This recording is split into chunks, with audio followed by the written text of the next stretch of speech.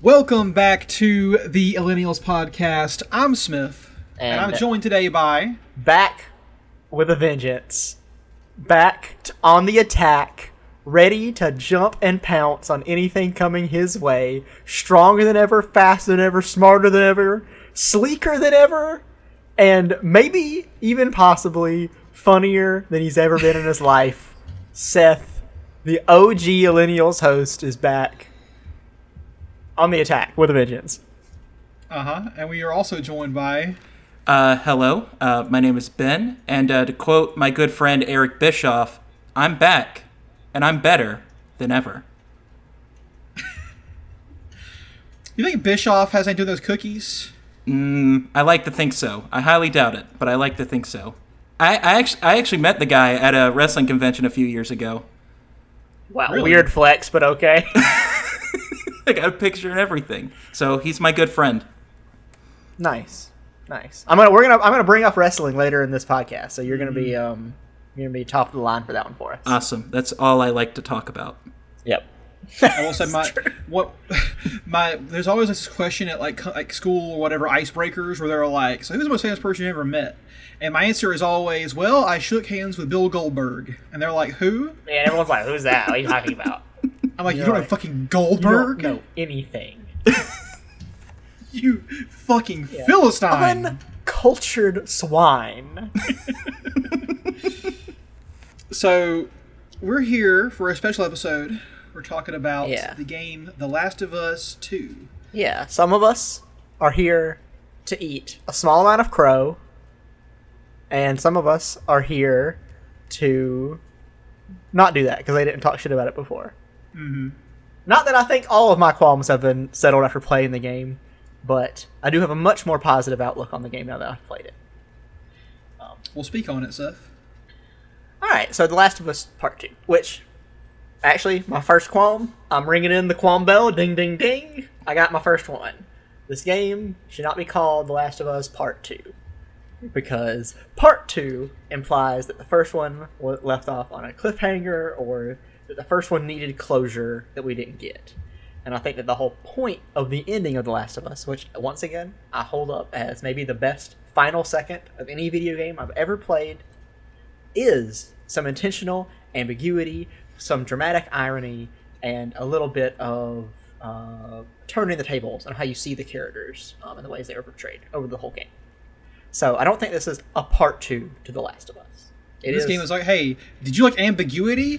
Fuck out of here. No ambiguity. And the shit in his gutter. Its dismissal of ambiguity is one of the things I'm going to harp on the most when it comes to the negative sides of this game. But it's The Last of Us 2, which is what I call it, not part 2. So yeah, it picks up, 4 or 5 years after the first game ends. And yeah, we're hanging out with our friends again, right? It was fun. We're seeing Joel, Ellie, Tommy, Maria, and then everyone's talking, and they're all bantering. And, I mean, I'm skipping over the beginning of the game. Joel basically explains the first game. Whatever, right. We get it. But they're all talking and bantering, and all of a sudden there's this character everyone hates, and his name is Seth. And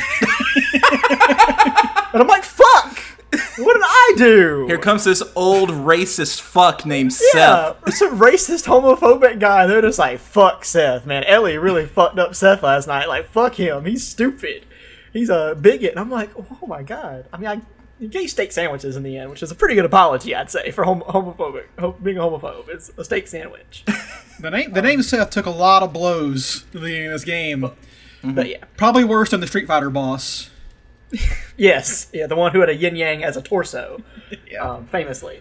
But yeah, but to start this off, like I do with a lot of our reviews, I don't want to just go chronologically through the game. I think that gets a little bit boring. And also, every podcast I've listened to has done that. And also, this game is like 30 plus hours long. Yeah, this game's pretty long. My playthrough topped off at about 25 hours. Because I fucking blazed through this game. Yeah, you tore through it, man. Yeah, if I were to do some more resource management, I probably would have gotten to like 30 or so. Neil Druckmann has never seen Ellie run that fast in the game that he designed while you were playing it. And that was as far as gameplay goes. So I'll go ahead and say positive things about this game that are just pretty obvious and anyone can say. Gameplay, very crisp, very clean. Probably the best feeling Naughty Dog has done as far as more grounded stuff. Uncharted 4 probably is still their best feeling game as just being a game. But Last of Us feels very real, very grounded, and it's very beautiful. I mean, I think we can all talk about how good the graphics are. It's one of those beautiful games, and I'm playing it. Me and Smith, I'm not sure what PlayStation 4 Ben has, but we were playing it on basically day one PlayStation 4, not PS4 Pro, just the basic hardware, and it ran like a dream. I had one graphical hiccup in the entire game when I played it, and the entire time it looked beautiful. How did you guys? How did it work for you guys? I guess it's the newer model PS4. I don't have a PS4 Pro. Pro. Oh, okay. You don't have a Pro. No, but I have like the newer remodel of it. Okay. I bought mine in 2018, and yeah, like it ran perfect on my thing. There was only one real game. I ran into one like big game breaking glitch, but I can't really talk about it right now for me because I can when we like go into spoiler territory because it takes place in like the last 3 hours of the game.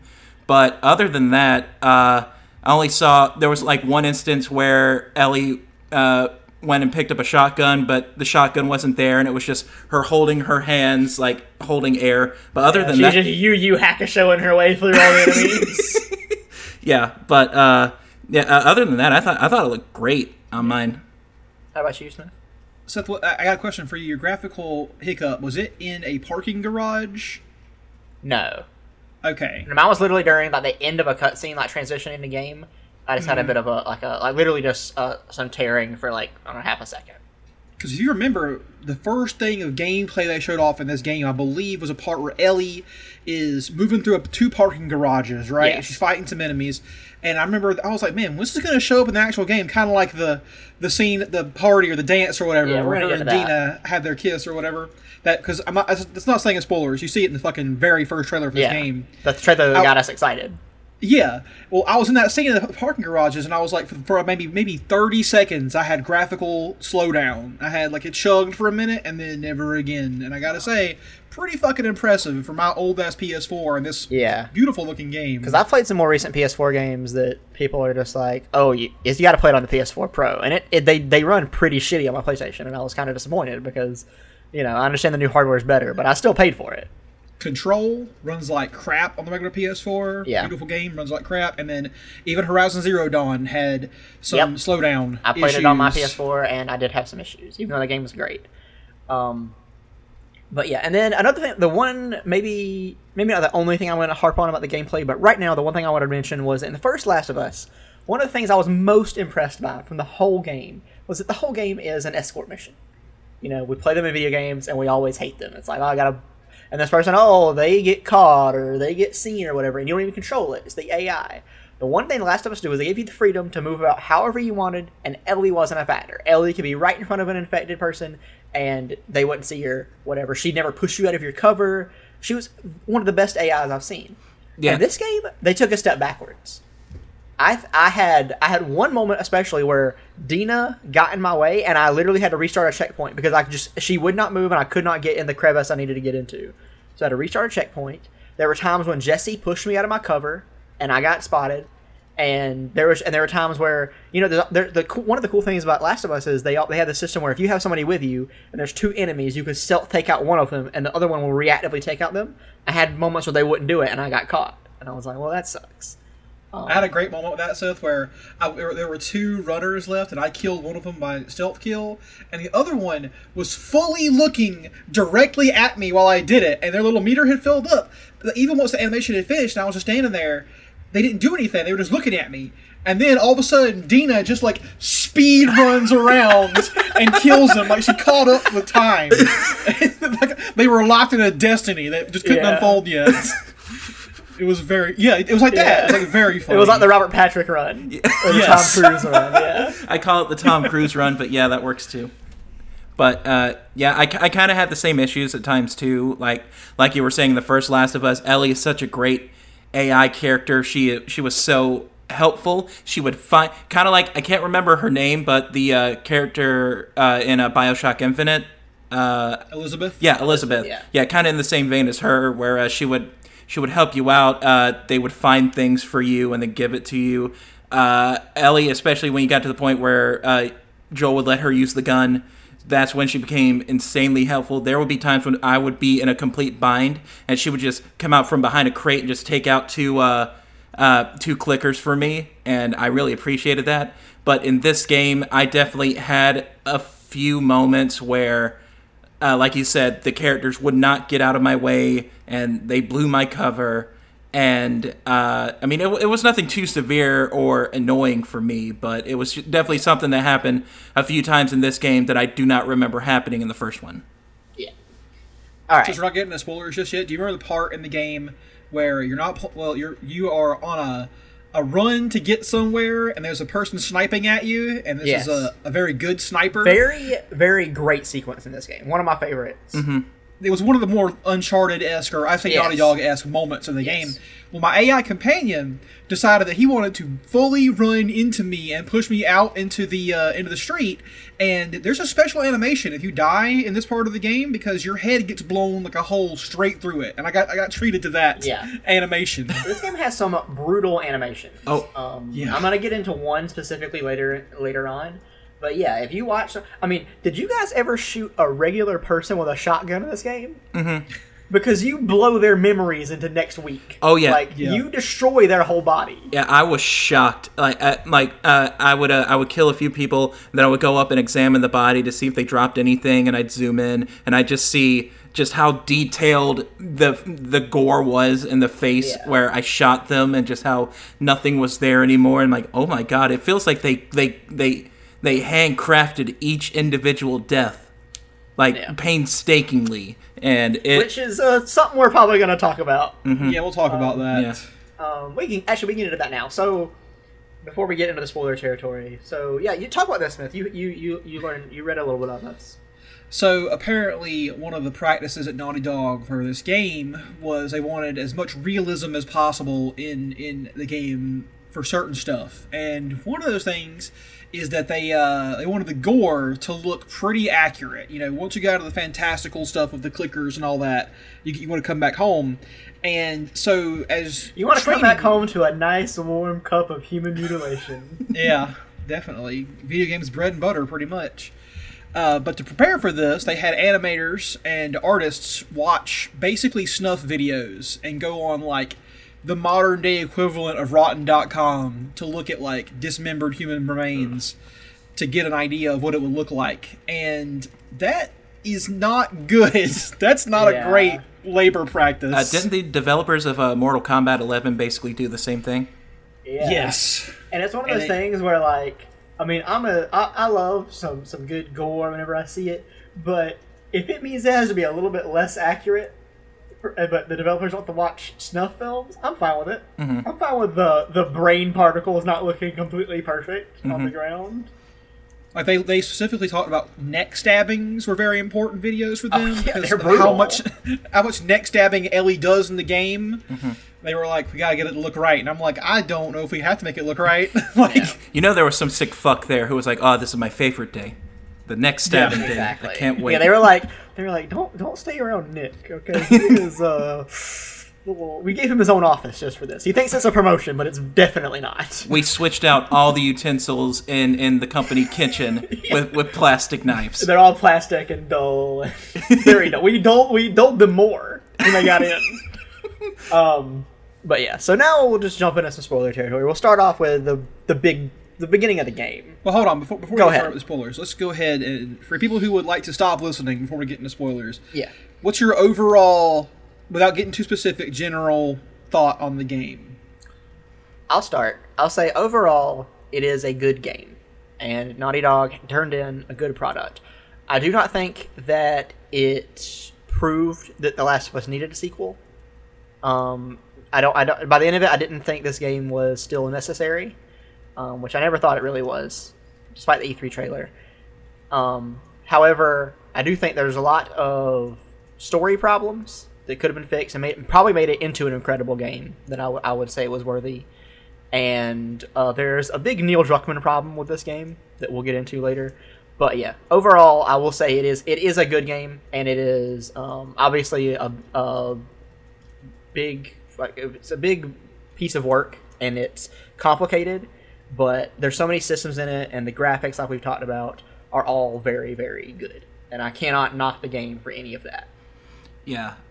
So I finally got around to playing the first Last of Us earlier this year, and I was always afraid that I wasn't going to like it because the one time I did play it was like 6 years ago in your freshman dorm, Seth. Yeah.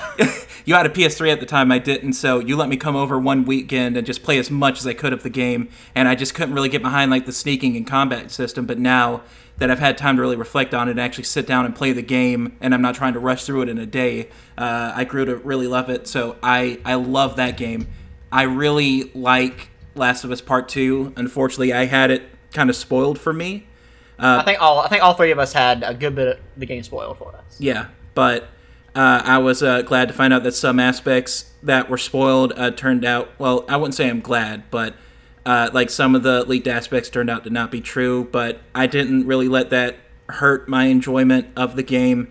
I thought the combat system and just the gameplay and feel of it in general, I feel like it was a vast improvement, especially when it came to the hand-to-hand combat and the gunplay. They added a few more mechanics in there, like being able to dodge and it didn't feel like sneaking was completely necessary the whole time like it felt in the last game. So, and especially for me, because I'm not a patient person, so I'm definitely more of a run and gun type person. So I'm glad that it gave me that.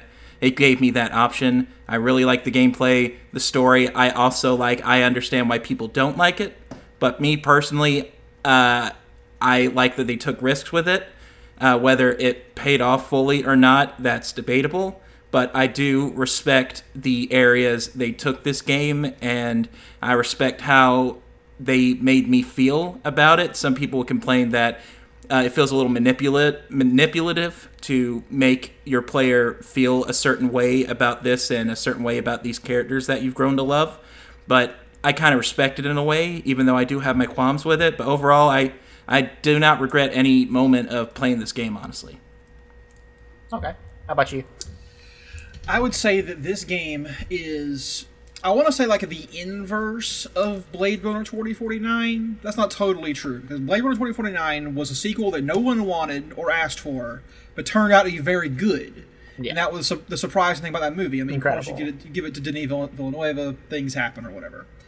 But this game was fun to play and fun to look at. And overall, if you could somehow divorce it from the story, or if it had been a totally unrelated story to the first one, it would be great. But it's a great gameplay married to a story that I didn't quite like. Like, there were aspects of it I liked, and there were characters that I enjoyed, but overall it felt like this is the exact thing I didn't want after The Last of Us. I wanted that story to be done, and I wanted to move on. So this, it felt like, like I said, I'm like Ben, I don't regret playing it, because it's like, it was fun. Like, I had a lot of fun sneaking and killing and looting and stuff. That was all great. The game looks gorgeous. The environments are very fun. The levels are well designed. Like, it has some cool little puzzles. It's very all good level design. Moment-to-moment gameplay is fine. And if that's what you're looking for in a game, you want a good game to play, this is it. Skip the cutscenes if you can't. Also, or whatever, I guess. Did we all play it on normal difficulty? I did. Okay. How about you? I played on normal with some of the accessibility stuff turned on. Okay, same. I did normal, and I did like the hearing and a couple of some tweaks here and there. Yeah. Okay. So now we're into spoilers. Yeah. Mm-hmm. So the big first thing they dropped on us, and the thing that everyone first has spoiled for them, is that Joel dies, and Joel does not die of old age or in a graceful way. Joel is killed by a character that you play as very early on in the game. So you shouldn't be surprised that you're going to play her later in the game. Mm-hmm. Any people out there, you should not be shocked this is going to happen again. I mean, it would have been weird if that was the one time you played it. Yeah, you just play as her one time. But her name is Abby, and she's hanging out with some a cast of characters we're going to talk about in detail in a little bit. And they're at a lodge. They're looking down on the city called Jackson, which is where Joel, Ellie, Tommy, Maria, Seth, Jesse, Dina all live. It's kind of like a little, like pretty much a utopia as far as this world can get. You know, they've got high walls, they got power, they got a bar. People are seemingly happy there. But Abby's crew finds out about it. And one thing leads to another. A pretty cool action scene happens where you have to run away from a bunch of undead. They're zombies. They're not infected. They're zombies. As Abby, and you meet up with Joel and Tommy. She looks a little shocked, but she works with them to get back to her friends. And then there's this incredible lead up. Tommy's like, "Hey guys, I'm Tommy," and then they're like, "What's this guy's name?" And Joel meanders around he just really makes a meal out of all of it, and he's like, "I'm Joel," and then they just beat the shit out of him, hold him down, and Ellie comes running up and they kill him with a golf club to the head. That's what happens. There's a lot of detail to the scene, but basically what happens in that moment is, unless you've seen the spoilers, which I think pretty much all of us had, at that moment you're Ellie, you're being held down, you see Joel die, the people in there don't kill you, and they leave. You don't know any of them, you don't know any of their names yet, you just know they killed Joel, they left you and Tommy alive. Yeah. That's it. Now, I'll say this. I do appreciate that the game, it gets fucking to it. Yes. Like, I thought there was going to be an extended sequence where Abby and her crew infiltrate Jackson and pretend to be, regular people or whatever. No, they get fucking to the killing, and we move on, which I'm glad. Just go ahead and get out of here. Let's do it. Yeah. When I read the spoilers made it out to sound like that Joel was going to get killed at the halfway point of the game, and then that's when you were going to switch over and play as Abby. That's what I initially thought when I read those. So yeah. I thought it wasn't happening much deeper into the game. Yeah, so I was caught off guard when it happened in the first 2 hours. I was like, oh shit, all right, okay, jeez. Yeah. But how looking back, now that we've played the whole game, getting past the spoilers, how do we feel about this scene and how everything plays out, and now the supposed to be ambiguity of it all, because we're not supposed to know who Abby actually is. How do we feel about that now? I'll say, here's my thought. A lot of people on the internet have made a lot of noise about how it sucks that Joel got killed, and I don't think that's a good way of looking at it, because he's a fictional character, not a real human being. He didn't, it's just like, they got mad that their favorite character was killed, and that's stupid. Who cares? But I'll say that in the broader context of the game and the story it's trying to tell about revenge, it makes sense. And the more the game, I'll give it this to the story's credit. I don't like it, but what it does is it cuts in more context as time goes on. And you revisit this scene from Abby's point of view later on in the game, and that really helps bring it together. So. Yes. I do think that once you get the full context for it, Joel's death has a lot of... People are like it's meaningless or it's random how he dies. No, it has a lot of meaning. There's a lot of worth in how he dies. Like, he earned it. Joel earned his death. Mm-hmm. Yeah. And that's kind of what you want. I'll say the spoilers that I read initially that kind of that even left the sour taste in my mouth, admittedly now... they didn't do this scene a lot of justice, which I guess they can't because it's just a bunch of words I'm reading. They can't give a lot of context. But they did make it seem a little random and meaningless. Mm-hmm. And playing the game, I definitely have a different perspective on it now. I think that, honestly, you have to kill Joel if you're gonna continue telling the story. As proved later in the game, as much as we love Ellie and Joel and they can have good moments together, I don't think there's another game of just those two characters that's going to be made and that is going to be as successful. Mm-hmm. And also, we gotta take a step back and realize Joel is not a good guy. First of all, when you play The Last of Us, you jump 20 years in the future, and from what his friends say, he was a ravenous murderer in those 20 years. Like, he was ostensibly a bad guy. And then when you're playing The Last of Us, you kill 100, 200, 300 guys. Mm-hmm. They might all have wives and kids. Effectively, half the population at that point you kill with your bare hands. Exactly. So you cannot logically say that someone shouldn't get to kill Joel. Joel is a bad guy. He's done bad things, and one of the very bad things he does, we come to know in this game, and it's the reason that revenge isn't acted upon him. So you can't really feel like Joel didn't have it coming. That's not. I don't think that's a valid way to feel. Mm-hmm. I will say that Joel and Ellie murder hoboing their way across America in The Last of Us 1.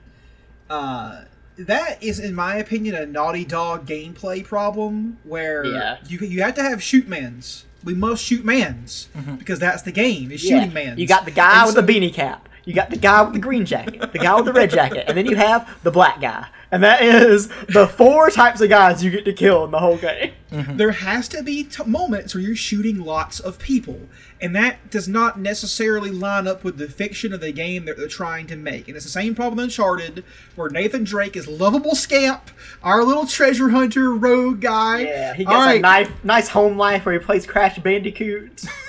Let me tell you a couple quick one-liners to go kill 100 men. Yeah, like throughout 4 games, you have killed a small nation of people. how many people's necks does Nathan Drake snap in those games? Yeah, with no remorse. And in those games, that's one of the reasons that I think it is good that The Last of Us does give a real stealth option. Because the Uncharted games don't really give that, because they're supposed to feel kind of like Indiana Jones adventure games. But you can, realistically play this game stealthy. It doesn't have the best stealth system, and we have a stealth expert here to kind of guide us through what makes a good stealth system. So it's not perfect in that way, but you can do it, and that's one of the reasons I think that this game does give you a good option to that. And there aren't that many forced shootouts in these games because you do have a little bit of freedom there. But yeah, Joel's dead. Yeah. Go ahead.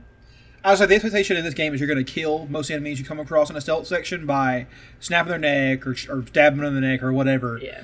And that's fine. I mean, that's the way to do it. I would have liked there was a non-lethal option, just choke them out or whatever. That would have been fun, but I understand it's not that kind of game.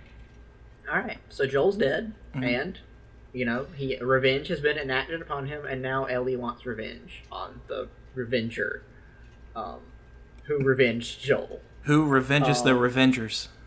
Exactly. So we are going to say the word revenge a lot in this, I'm sure. Revenge. Exactly. So, you set out. Tommy beats you to the punch. He at first he tries to talk Ellie down. It's like, no, don't do it. And then he sets out before you even do.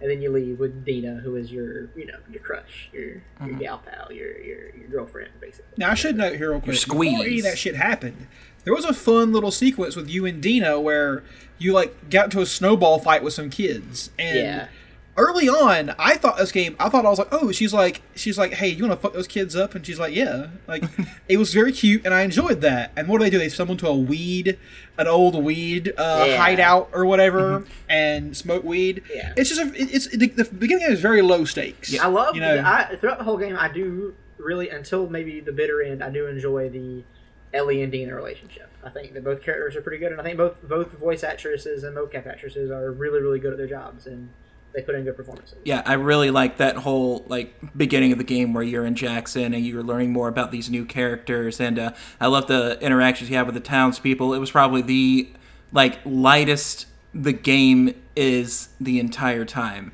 in terms of tone. You get to walk around, you get to talk to the townspeople, you get to pet the dogs, you get to talk to the game composer Gustavo. He's in the game. He's the old guy. Yeah. He's the old guy playing the banjo in the town square. I'm like, oh, that's cool. That's cute. I like that. And then you get to fuck up some kids with snowballs. I'm like, all right. I want more of this. I hope this is a reoccurring mini game in the game where you find more kids and then you just fuck them up with snowballs. Yeah. And the beginning of the game does a good kind of color grading juxtaposition between Ellie and Abby in the beginning. Because in the beginning, Ellie, everything's coming up Ellie. Colors are very warm in Jackson, even when they're in the outside, it's still brighter daytime. When they go to the weed dungeon, it's the colors there are still browns, warm oranges. And then when you're playing as Abby, everything is bitter and cold and dark, and it kind of shows that she has something brewing inside of her. While Ellie is like, life's never gonna get better than this. Nothing bad's ever gonna happen to me ever again. Case closed. And then the only thing about the game is things get very dark for Ellie after that, and they never really look up for Abby. Abby never really has, until I guess the very end, never really has any moment of respite. When you first start playing as for real in the game, in the little compound, things are mostly okay there. But that scene goes awry pretty quickly. Yeah. You go to Seattle. That's where we're going. You're in Seattle. Abby is part of the Washington Liberation Front. The Wolves, Which was for short. Yeah, a rebel group that was fighting against the government and won Apparently eventually. just murdered all the police officers and military people in the state. So, I mean, good on them. Yeah. They rose up. And then you get into Seattle, you do a short couple of puzzles, and then they put you into an open world section of the game, which is much shorter than I thought it was going to be. Like when I first read spoilers, I thought this would be maybe about 7 or 8 hours of gameplay. It's really more like 1 or 2. Yeah. You can stretch it out if you want, but I thought this to me was my favorite time in the game. I wish there had been more of this. Like, Abby should have had a section like this. Yeah, Abby didn't get the... I thought, because, like, a lot of the scenes mirror each other between these two. You play a lot of the same scenarios as different ones, and you can literally play and see how different they are as characters. But, yeah, she never got her open world moment, which is very, very different for a Naughty Dog game. They did it in Uncharted, the most recent one, and they obviously do open world different than most other game companies do because they don't do it very often. But it was really cool. There's you can go to the synagogue, you learn about how Dina is Jewish, and you learn some interesting dialogue in that scene. And then you have to go to what's the other place? The parking garage. You have to get. It's like a parking garage. The courthouse parking garage. Courthouse. Yeah. Has some interesting combat scenes, and you can do the optional scene of going to the bank, which is where you can get the shotgun. Did we all do the bank? Oh yeah, I did. I went into almost every building I could. Yeah. I think at one point we get into like a little coffee shop area, and I was praying we saw like either the dead bodies or the like zombie versions of Frasier and Niles Crane. Just kind of chill. They are in Seattle. Yeah. Wouldn't that be great? What if it was called Cafe Nervosa? Man, they missed out on a real opportunity there. Yeah. The bank is actually pretty cool because of the story it tells of a bank robbery that took place on the day that the shit all broke during loose day in one. America. That was really pretty cool. And the only time we ever see the zombies with body armor, that was an interesting little thing to do, like zombies with body armor on. Yeah, and you get to see the guy who was stuck in the vault. Sadly, had to just sit there and rot to death. Yeah. And that's where you get the shotgun. And it was cool. A very, very cool moment. And then I'm doing this, and I'm like, damn, this is cool. I wonder how long I get to keep this horse. This guy's awesome. Nothing bad is ever going to happen. And then he blows up. Yeah. And your horse explodes and then gets shot in the head. And you've been taken hostage. Dina escapes. Yeah, Dina escapes. You're a hostage. Hostage shenanigans ensue.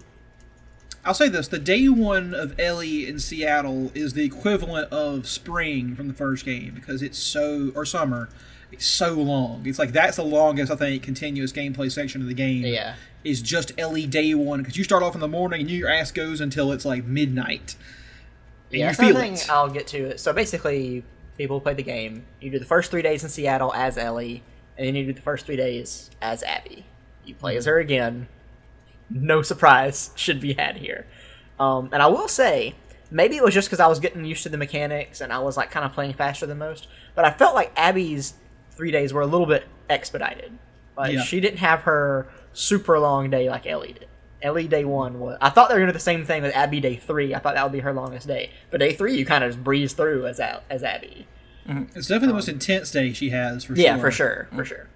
But like, we gotta go and everything. Ellie and Dina find a theater. And they hole up there. Eventually, you kill the first of the assholes from the beginning, Jordan. Jordan, yes. Who's probably the most asshole of all of them. Yeah, with his limited amount of screen time. I'm surprised. Now we're gonna. I'm surprised you remembered his name. Honestly, I only remember like a few of their names. Honestly. So we learned Dina is pregnant. Yes. Which, spoiler, this happens a fucking not lot in Ellie's. this game. Yeah, it's not Ellie's. But yeah, this shit keeps happening in this game. Did we have mentioned Jesse before all this? I'm about to get to Jesse. Okay. So now we're about to talk about the most well-rounded, non-static, incredibly deep character in the game, Jesse. Jesse is a man that, to his credit, does not sound anything like I thought he would. I was gonna be honest, had some preconceived notions in my mind that were shattered when this man first started talking. But he is Dina's former paramour. They were on and off for a long time. After the most recent breakup, Dina and Ellie have had a romantic moment. They kissed, and there's a little bit of a back. Like, Jesse says he's okay with it, but they never really are. And so yeah, there's some hijinks that ensue. And is this when Jesse comes in? Does he come in at the end of day 1, or does he come in day 2? He comes in day 2. Okay. So Jesse comes back. He finds you in the theater through whatever random amount of luck that takes. Somehow. Wait, no, he doesn't find you in the theater. Remember, he's the one that Ellie goes out thinking it's Tommy. Yeah. He pulls you out. Yeah. So I guess because you keep when you're going through the game, they do a good job of using audio cues to make you know who is there. Because you're like, oh, they keep talking about this guy who's killing people. You're like, oh, it must be Tommy because he's a couple days ahead of you. Find out it's Jesse. He pulls you in, and then you talk to this incredibly interesting character who has so much depth. I was so mad moment... when they switched him out with Dina. I was like, I was actually growing to like Dina. Now I got to deal with this asshole. Yeah, I'll say this: Dina and Ellie's dynamic is the only thing in this game that even comes close to Joel and Ellie's dynamic from the first game. No one else. Maybe Abby and Lev. I'll say Abby and Lev. I mean, almost just because of the entire circumstance, I would say Abby and Lev are very close. Okay, sure. But yeah, so we're gonna talk about my first qualm, a second qualm in the game, Qualm Bell going off. Ellie has some good side characters, minus Jesse. It's terrible, and Abby has just the most unbearable cast of characters when you first meet her. Which we'll get to, but yeah, Jesse specifically, I want to dig in on this guy because we know a couple of things about him. We know he used to date Dina, like I said. We know he has impregnated Dina. He is a little annoyed with the whole Ellie and Dina thing. He doesn't seem like completely like some jealous asshole, but he's not completely okay with it. And 4, that's all. That is everything we know about Jesse. That is his entire character. Mm-hmm. Yeah, his character is that, and he I'd say his most character moment. I guess something that defines him, although it's something that all characters in the game do, is at one point in the game when you're trying to get to this boat because you want to ride down to the marina or to the aquarium. He dishes you. He's like, Ellie, you've gone too far. His revenge stuff too long. We know that Tommy is at the marina. Let's go meet up with Tommy, because they keep talking about this sniper. It's obviously Tommy. And so it's like, yeah, we should go meet up with him. That's one person we know. We should keep them safe. And Ellie's like, nah, I'm going to keep doing my thing. Well, because importantly, the agreement had become, instead of getting revenge on Abby, that because Dina is pregnant, once they find Tommy, they go back. Yes. Doesn't matter if she got revenge or not. And at that moment, Ellie can choose between revenge or you don't get to choose. Ellie, the character, chooses, and she chooses revenge. And so that's the only time in this fucking game that he has any agency whatsoever is when he decides to split with Ellie. Every other time, he subsumes his desires to theirs, if he even has desires. Yeah, I was listening to a different podcast about this game because I was just trying to get as much information as possible, meaning as opinions as I could. And I heard one person say they wish that Joel and Jesse got a game together. And I'm like, what game did you play? And what game were you like? And they were like, I really like what Jesse had going on. I'm like, what? Or are you talking about an Uncle Jesse from Full House? Because it's not this Jesse. It's not John Stamos. Could you imagine Joel Miller and John Stamos in a game together? Just cutting it up. Yeah. And we also, what day is it that Ellie kills Nora in the hospital? Is it day 2? 2, yeah. Because that's the moment where it's supposed to be like, oh, Ellie's crossed the moral event horizon. She's like, she tortures off screen pretty much. You do beat the shit out of Nora first and get her infected with spores. You kill one girl right when you get in. I can't remember her name. She's had a round face. Remember, she had this really. She was playing the PS Vita, right? Yes, you come up, put a knife to her neck, fucking stab her once you get information. Oh, you mean just some unnamed NPC? Yeah. Yeah, I mean, I think she had a name. I think she was part of their crew at one point. I can't remember. She had another scene. She's not like a main person, but when you get into Abby's part, like if at one point you're just walking around talking to random people, she's one of the random people you talk to. I didn't notice that. Yeah.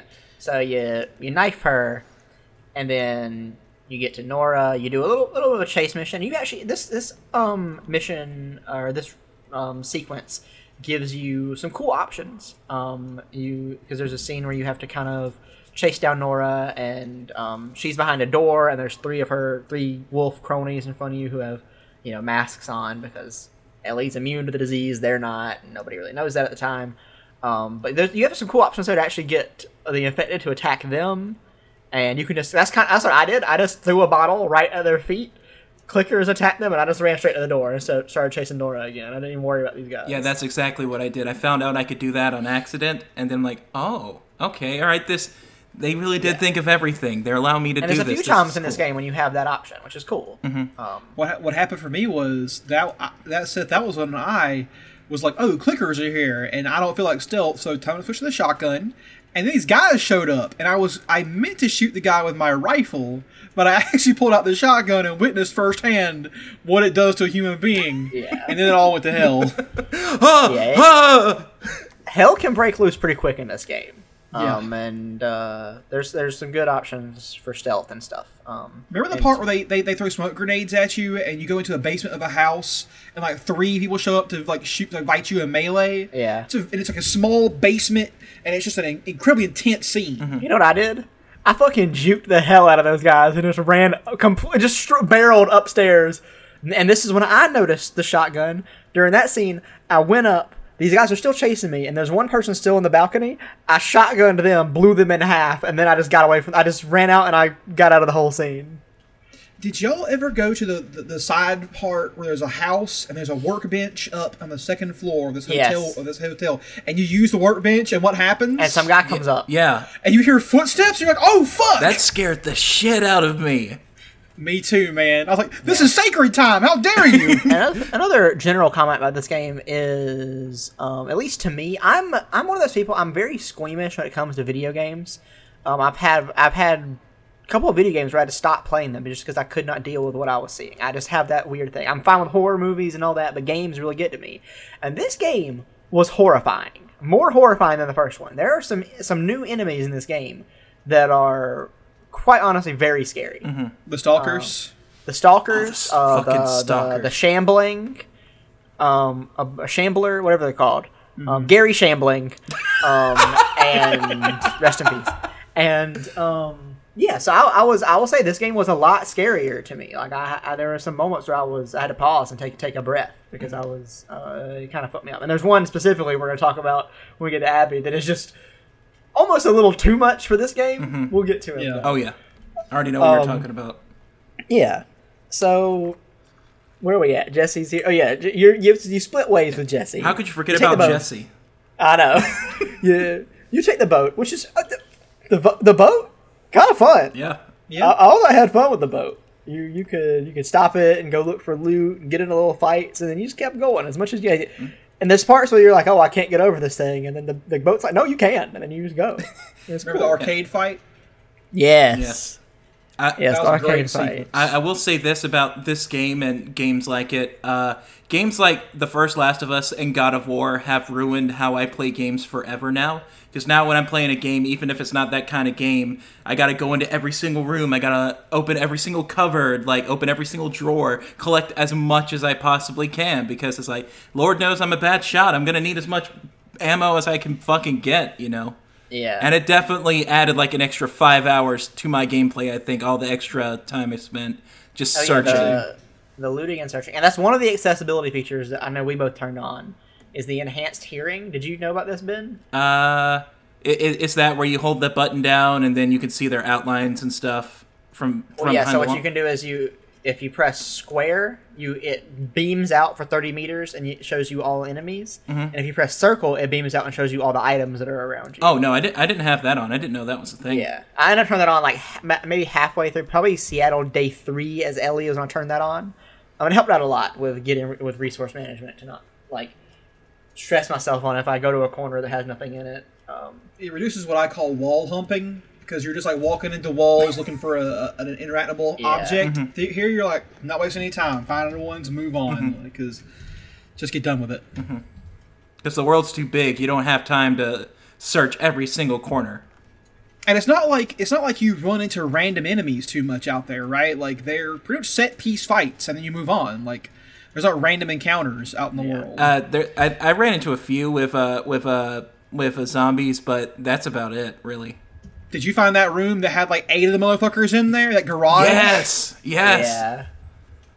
They about got me. I was like, oh, how many fucking guys are there? God damn it. I am not prepared for this.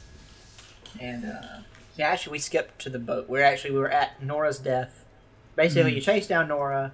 You're not wearing a mask, neither is she. So she's getting the disease. She realizes who you are because this is when Ellie kind of realizes that more people knew about her than she thought. And she's like, you're the girl, you're immune. Yeah. And then Nora is like, I hope that little bitch screams more or something about Joel. I forget what she says. Some vague, aggravating threat. And then you lay waste to her. And then she tells you about the aquarium. Yeah, buddy. And that's day 3. So, and at this point you've killed Nora and Jordan at this point. And the other girl, she got killed by the scars. We haven't even talked about yet. Yeah. I can't remember her name. What was her name? She's the one that sent Jordan the fucking nudes, right? I can't remember her name. I think. No clue. I only know like 2 of their names. Yeah. And we're gonna get to the 2 that are the worst. Yeah. But there's 3 that are the worst. Well, you go to the aquarium, right? And to me, this is the moment when Ellie's getting to the aquarium. That was a really cool sequence with the storm coming in and the huge fucking waves. Yeah. Like, that was fucking cool. That was tight. Another thing that I cannot deal with in pretty much any video game that isn't Mario is underwater. And once again, I get very squeamish on underwater in a video game. I don't know what it is. I don't like it, and I never have. Mm-hmm. So there are some underwater sequences in this game that I had to kind of close one eye and rush through because I just couldn't do it. But that's one of them, is you get thrown out of your boat, big storms are brewing. Luckily, you're pretty close to the land. You get on one little island, you can do some exploring, and then you're basically at the aquarium from there. Seth, I kept waiting for an infected shark to show up. Just something to make that water at all. Or just like a... Can you imagine? If there was an underwater fight like with an infected, I don't know if I would have finished this game, to be honest. Yeah, just like an infected that's just roaming the ocean floors because it doesn't need to breathe. Yeah. Yeah.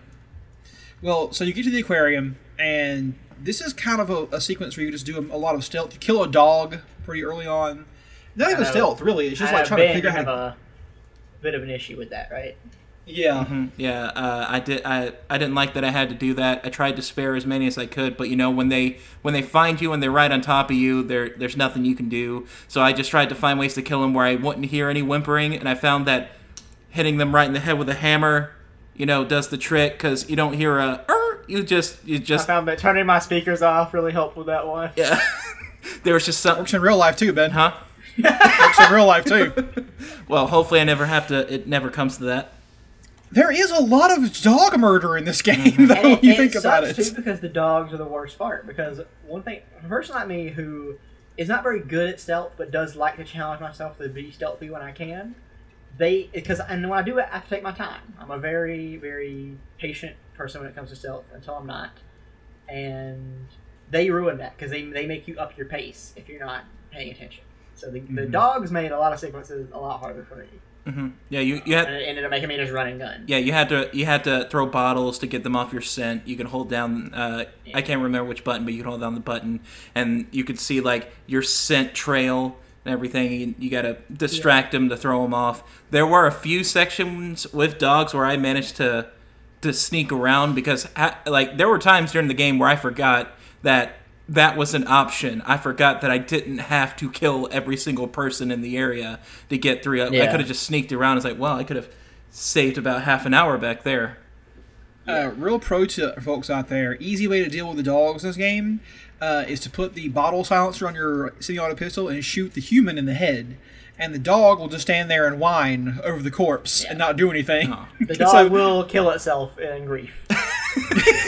He picks up his owner's shotgun and it's like, all right. Yeah. I did have a sequence where there were 2 dogs, like 8 people, and I managed to kill all 8 people and leave the 2 dogs just standing in the middle of the area going like, what the fuck happened? Where is everybody? Hello? Yeah. The dogs, wish there was a dog pheromone mechanic where I could make the dogs bang and I could just get away.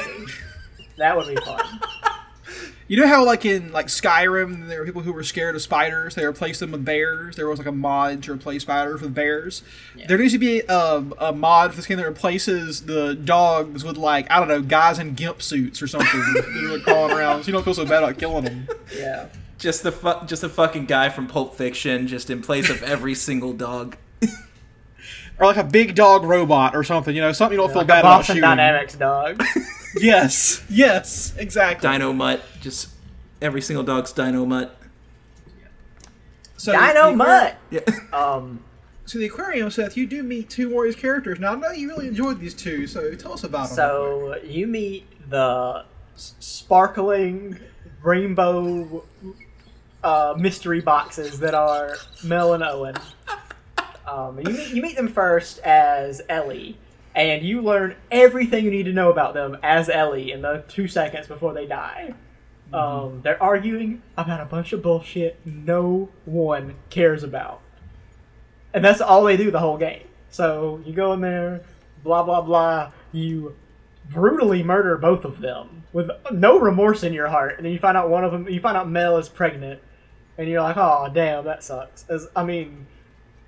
Really weird. I don't know. The pregnancy stuff in this game is so weird to me. It's just like, you need to make a character feel sympathetic, make the other person pregnant. It's like the only thing you can do to build sympathy for a character, apparently. And of course, Ellie is like, "Oh God, I killed a pregnant woman or whatever," and she feels terrible. And then Tommy and Jesse show up. Thank God, Jesse's back. Don't worry, everybody, I'm here. It's me, Jesse. Swings the door open with his raw charisma and comes in there. They whisk you away, and you leave. Did somebody call Jesse? Behind. And for the first time in this game, I think you see Ellie takes off her shirt, and this sounds more sexual than it actually is. She's been beat to shit. Now you see her from the back. But when she takes off her shirt, it's probably the most impressive technical thing in this entire fucking game. Because it actually looks like cloth moving across an object. Yeah, it looks like a person taking off their shirt. And it is crazy how accurate it is. I can't believe this is something that more games need to perfect because... as y'all know, like as a big wrestling fan, I've grown up playing all these different wrestling games, and in the entrances, a lot of them it require in real life they come out with like the Undertaker comes out with a trench coat and the hat, and in the games in the cutscenes during the entrances, you would only ever see him take off the hat because that was the easiest thing to do because they just did not know how to realistically shed the trench coat, and even now in their later games, that's something that they still haven't perfected. So seeing something like this in a game, even though not a lot of people are really thinking about how impressive it is, it really is like a testament to how far games have gone in terms of graphics in the last 10 years or so. Yeah. I'll say that we know now that the technical mastery of this game comes from grueling 100-hour weeks these workers went through to make this happen, and that sucks. But I mean, it is a hell of a goddamn effort. Like it looks great, and and also to get like towards the end, we see Dina and Ellie kiss. At that party or whatever, and that is probably the most realistic looking kiss I have ever fucking seen in a video game. Yeah, because there's a couple kisses early on in the game, and they looked bad. I was like, this is not good. Like I was like, this game looks great, but this is terrible. But that one at the very end knocks it out of the park. I think what may have helped that one. I think that one looked more like a pre-rendered cutscene as opposed to like the in-game engine cutscenes where it does the God of War thing, where it does the cutscene, it spins around, and now you're in gameplay. Yeah. So that may have helped. There is one of those in this game that blew my fucking mind. We'll get to it in a minute. But yeah, so you're Ellie in the theater, Tommy and Joey or whatever his name is, and you're sitting there. Where's Chandler at? Where's Chandler? Could I be any more dead? He would absolutely be fucking dead in this shit. So, you're there, and remember, like you said, the plan is find Tommy, go back. And Tommy is like, Ellie, is that okay? And she's like, I guess it has to be. She's a very grizzled voice now. And she's like, it's gotta be that way, I guess. She sounds just like Joel now. Exactly. And then in a moment where everyone's favorite boy had to be put down. You leave, you open the doors, and then Jesse taken out in an instant, dead at the hands of Abby. She became my favorite character in that moment. I stood up and I clapped. So it was Abby a truly, it was a brutal moment where Jesse gets shot like in the face, like through the cheekbone. Yes. He's instantly fucking dead. But it's so goddamn, it's like Game of Thrones level brutal and sudden, is what I would say. And Yes. it felt like his whole flat-ass, bland character's purpose was to die dramatically at this moment.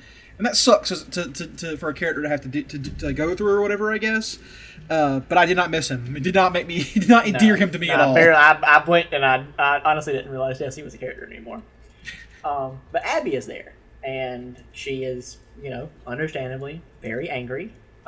She has realized that Ellie has murdered all of her friends, which maybe she's better off without him, but we'll get there in a minute. And she's got a gun to Tommy, and she's like, "I spared your life. We all spared your life. You killed us. You're gonna pay for this." She specifically says, we let you live and you wasted it. Yeah, you wasted it. I offered you friendship, and you spit in my face. And now, Real quick, did you notice Lev in that scene at all? No. I did not see him. I think that was a clever way to hide what was coming next, because now you're Abby. And Boy, it's not are you. Abby. You're not Abby Seattle Day One. You're Abby 4 years ago. Yeah. And basically you find out that her dad, shocker, was the doctor who was going to perform the surgery on Ellie to synthesize a cure for the plague disease that's taking over the world that Joel killed at the end of the first game. And they do this weird moment where they have to see a zebra, because in the first game you got to see a giraffe, and it's like, okay, I guess this is there for some reason. That was her. But- That was Abby and her dad's save the cat moment as they. Exactly. So just to show how good of a person her father was, you had to literally save an animal. Like, he saved a zebra that was trapped in a barbed wire fence. Now, hold on. We're all forgetting about the scintillating center of attention in any party, Owen, who comes in here. I was just about to say, while you're saving the giraffe, the absolute dreamboat that is Owen, a man who looks like a young version of Steve Ranazizi, comes in and helps you with this. And you notice him from later in the game, and you're like, well, this guy, he must be really funny. I mean, I gotta say. But yeah, so you save the zebra, and then you see some of the behind the scenes of what Abby was doing during the whole thing. It's kind of like whenever you play. You guys ever play the video game The Godfather?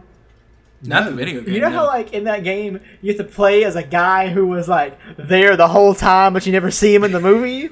That's Yeah, kind of I what remember Abby this. is in this. Abby is, like, she was there she was in the next room, basically.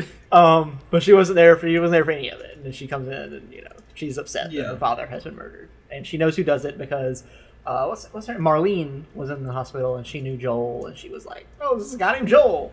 And she has a first name. Actually, she didn't know his last name. I guess from Marlene as well. And so yeah, you find out there her dad was murdered by Joel. He was gonna make a cure, and yeah, that's why she's mad. I just want to point out real quick, because so few people do this, is that Abby's father is played by an actual actor from TV. Tyler Ritter is his name. And I don't know how the fuck this happened, but I just somehow was like, I know this guy. I've seen him on TV before. And I was right. Just absolute, like, B-string TV actor plays this guy. And so, I know shout this out. guy. Yeah. He's been in You know some him. stuff. Yeah, shout out to that dude. Yeah, good job. What's his name? John Ritter? Or No, Yes, no, that's Tyler who it Ritter. was. Tyler No, it's John Ritter for sure. Okay. Yeah. I was wrong, actually. Actually, you know what? Sorry. I'm sorry. I gotta take it back. It's not him. It's Derek Phillips. My bad. Okay. Okay, I've seen Derek that guy Phillips. before too. Derek. It's Todd Phillips. Derek Phillips has been in some stuff. Phillips. It's Todd. Yes, Todd Phillips. Nah, he was Okay, in I've stuff seen like this guy too. Yeah. yeah, he was in that show Longmire, which I've seen some scenes from, Oh, he's not watched. Agents of Shield. I've YouTubed a couple Longmire scenes when I get real high at night. It's like Listen to gotta me, watch some motherfucker. Longmire, but only clips of it on YouTube. I don't have time for the rest. He was in Life is Strange, actually. Oh, okay. So he does a mixture of video games and TV. He was in Dishonored, apparently. 44. He lives in Miami, so he's dead soon. But you Oh, know, for sure. I'm sorry, but you know, It's grim, man. It's grim. it might not happen as nice of a way as Joel did it. Yeah. But yeah, so you find out that she's got some issues with Joel, and then you wake up as her. Seattle, day one. You're doing it all over again. Other perspective. You meet everybody's favorite guy. You meet the Neil Druckmann stand-in in this game. Ben, I'm not sure if you knew about this, but if you look at a picture of Manny and you look at a picture of Neil Druckmann, you realize they're the same motherfucker. He's just a couple of shades darker than Neil Druckmann. That's all he is. And so you pray tell, what do we learn about Manny within the first 30 seconds of him talking to us? Is that he's banged like just from this 30 seconds, he's banged like 3 girls in the past week. And there's no double entendre. There is no ambiguity. There is no, cool, sexy, talk it up guy. It's just, he just bangs girls left and right. The weather woman, a preschool teacher, some other girl. That's what he does. that's all he's good for. And the one thing that bothers me is, well, 2 things bother me. One, it's the Neil Druckmann stand-in and he bangs all the time, which is just strange. But also, it never comes in handy. It's never like later in the game you're like in a situation where he's able to talk you out of it, with his he's got something. He's also a very funny guy. And he just talks you out of a scenario. It never happens. No, he bangs people and then next scene. Yeah. It's like when it's what's the guy's name? The tall guy from How I Met Your Mother. Jason Segel? Yeah, Jason Segel. It's like when Jason Segel stars in a movie that he also wrote. Yeah. Yeah. It's like, so Jason Segel, what do you do in this movie? It's like, I make out with Kristen Bell and Mila Kunis. It's like, okay, well, interesting. Perfect. Here's That $30 definitely million. is written by you. Yeah. Tell us more. But did anybody, I've not seen this mentioned in any review so far, no one has ever talked about the extremely accurate tactical burrito action that happens in this next scene. Where I've never seen I played Final Fantasy 15, and that was the best looking video game food I've ever seen. Maybe Monster Hunter World. But this game has the only time I've seen food be eaten in a realistic ass fashion. I'll give them credit. When Abby eats that burrito, pieces of it that she actually puts her mouth on disappear, which is out of this world. Yes. Before we move on, though, I've actually got to ask Ben specifically a question. Ben, Abby is in a steel cage with Braun Strowman. Who wins? That's a tough one. If you would have asked me before I got to this cutscene, I would have said, before I got to this second half of the game, after only seeing Abby in the big heavy jacket, Braun Strowman definitely. But when you first get introduced to Abby and just her guns are hanging out and she gets out of bed and she's just flexing her shoulders, I'm like, stacked, jacked, and fully loaded. Yeah. Yeah, I'm like, I don't know if she'd win, but she could definitely hold her own. I'll say that. Yeah. Oh, I forgot to mention that she has shivs and she murders him very quickly. Oh, then her, definitely. Yeah, she puts him in a headlock and just kills Braun Strowman. To the disdain of male gamers across the interwebs, Abby's jacked. Mm-hmm. Yeah. And I'll say this, while I do think that just because of how toxic the internet is, this character has kind of set women in games back a little bit just because of internet rage people. I'm glad they made this decision. I'm glad that in a $200 million big fucking franchise game, they decided to put in a fucking jacked female character. You can tell that there were moments in this game where they were like, let's specifically piss off the worst, most toxic elements of the community. Yeah. And I'm they giving went them a for lot it. of credit for that. Well, remember, Uncharted 4 had Nadine Cross, and she had muscular arms, and people lost their minds over that. So they were like, let's go further. Yeah, they were like, Abby is jacked and she's here. Abby can eat Nadine Cross. So after the cool burrito scene that I'm glad you brought up, because I was gonna do a whole episode just about that, honestly. We meet the next fun bag, mix 'em up, great, well-written, totally rounded out character of Mel. And I have got to say that if any character in this game not named Manny takes home the award for most useless, stupid, boring, flat character, it goes to Mel. Mm-hmm. How can we forget the part, though, where you go into your apartment and you find a bra sitting there that Manny left? Which, what I thought, that if that was what you found, if Manny was like, oh yeah, I was up late last night, I had to use your room, thanks for helping me out, and you found that would be a clever way to be like, okay, Manny gets around.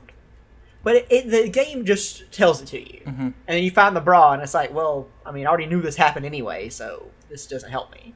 Also, real quick, just reality check moment from your friend Smith. This game takes place in the post-apocalypse. Who's leaving their fucking bra anywhere? That shit's worth its weight in gold. You think bras grow on trees? Do you know how many shivs you can make with the material that's in a bra? Or you could at least get at least 5 lockpicks out of just ripping it apart. So Mel is just this frog-faced little fucking... I don't even know what you even call her. What is her role? She's the Eeyore of The Last of Us. She is just a sad sack the entire fucking time. No solid explanations as to why Mel is the way that she is. No. But what Mel is in the game, I guess we should explain this real quick. Owen is the dreamboat, lovely, great guy. And while they were growing up, him and Abby had a bit of a relationship, boyfriend, girlfriend. I guess it seems like it was a little bit on and off. And then we don't know when it specifically ended, but we do know that for the last year and a year and 4 months, Owen and Mel have been dating, and Mel is pregnant. So they're together. She's pregnant. Abby and Owen are broken up, and there's obviously some tension between Abby and Mel about the whole situation that literally never comes to a head. Nope. Which is the reason that we build tension in stories. But whatever. So you get into the back of a truck with her. It is an awkward, limp conversation the entire time. And then you get into a big fight. Whoa, you forgot about Alice. Oh yeah, we do meet the dog that you killed in the aquarium, Alice. And you get to play fetch with her, which is pretty cool. Yeah. I saw that and I immediately was like, oh fuck, I did that. No. Yeah, and when you first meet her, it's weird. Because Alice is in chains. All right, well, that's the end of the podcast. Everybody. Thanks for coming and listening. So, real quick, by the way, the Alice thing, never once does it actually get used. I was like, wait, when's the sequence where I have to find hiding people using the dog? That's what happens to you as Ellie, right? Where do I get to hunt down, hiding motherfuckers? Never happens. No. What a wasted opportunity. Yeah, Alice just comes out and you kill her and... that's the whole game. Alice was only there to show, hey, remember that dog you had to kill 15 minutes earlier? Yeah. Here she is. And that's one of the problems that you mentioned with the emotional contrivances is some of the characters, like we talked about with Jesse, is some characters are literally just there to come in and die, and I'm supposed to feel something about it. I will give this game this. It does have really good emotional beats, and all these ones that are added in, I think, just take away from all the times that emotions actually do hit.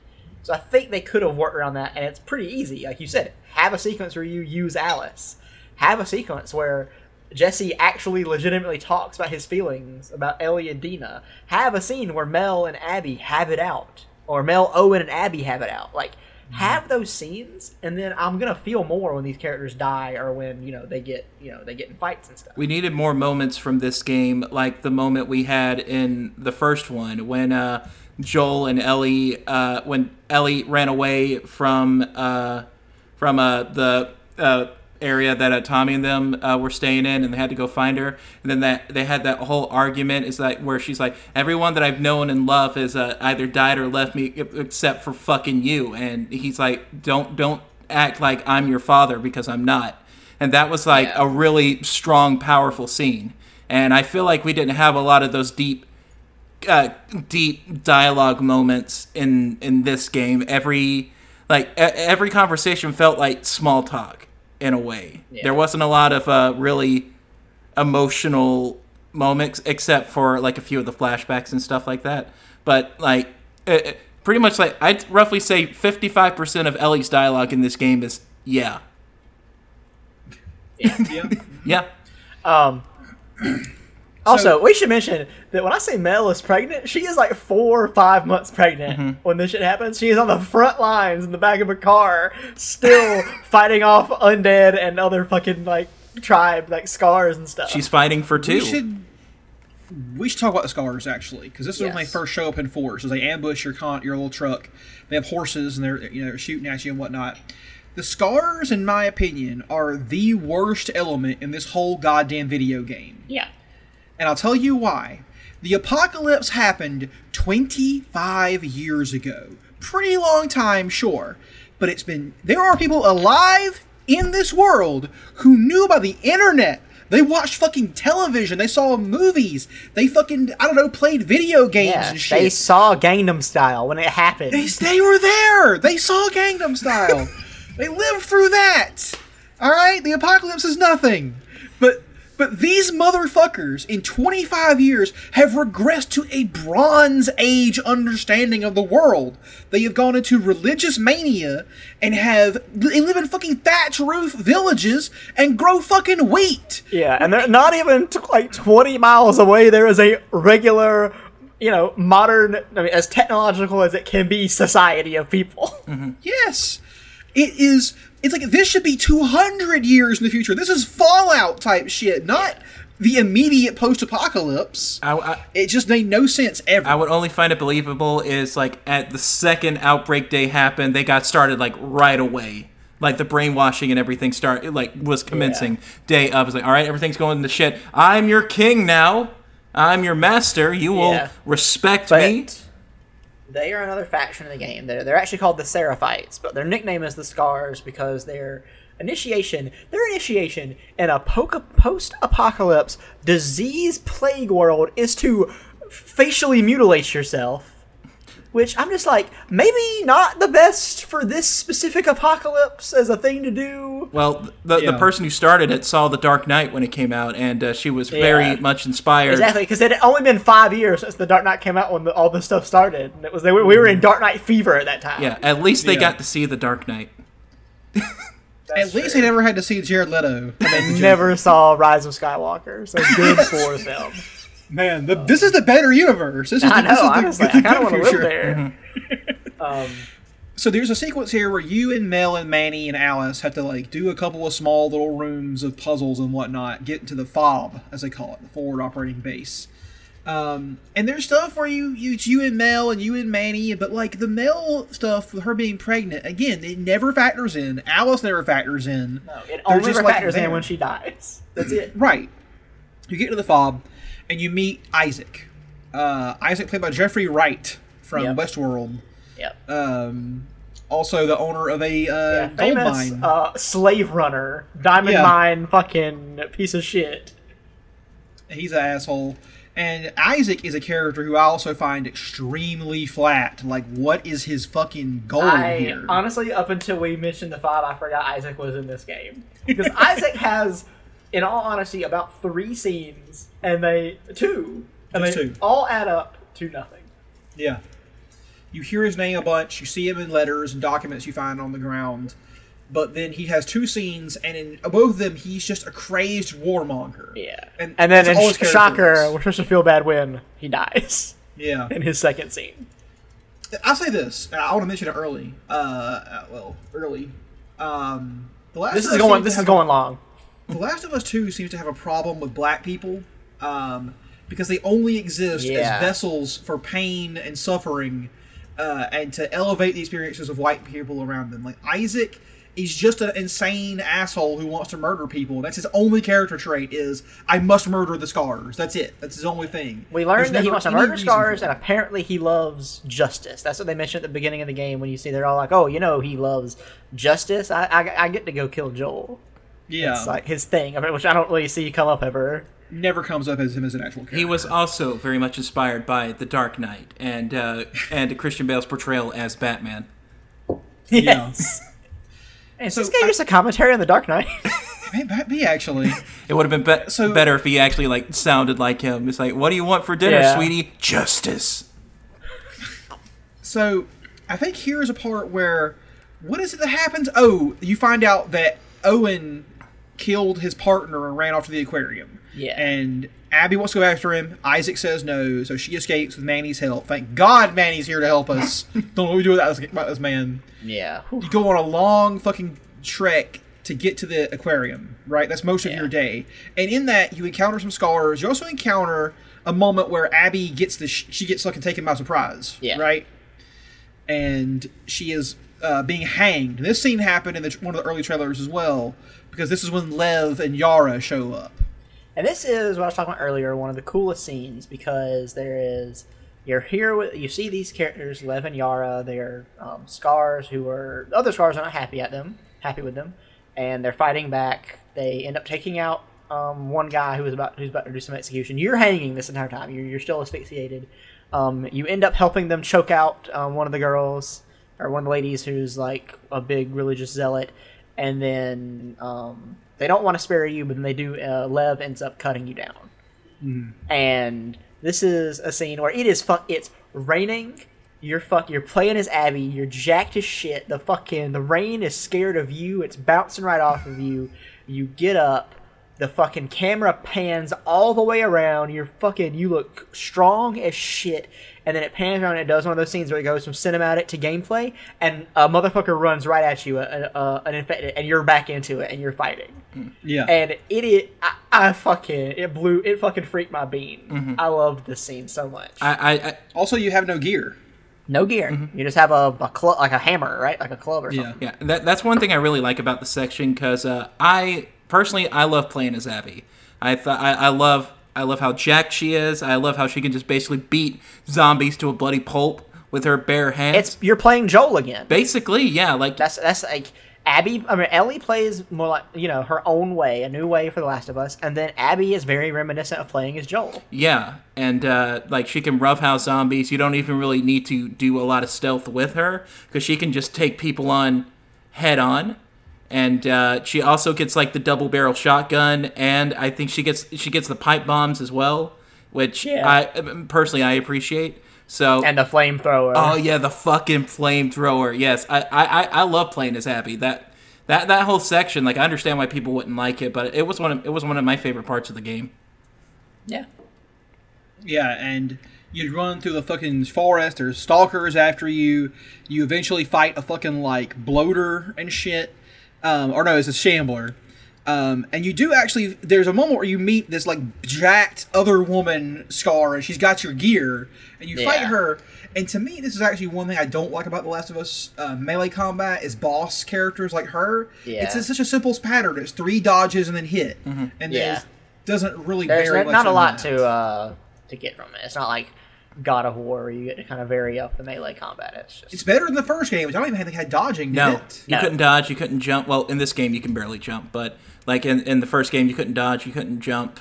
You just had to deal with it if they were right on top of you.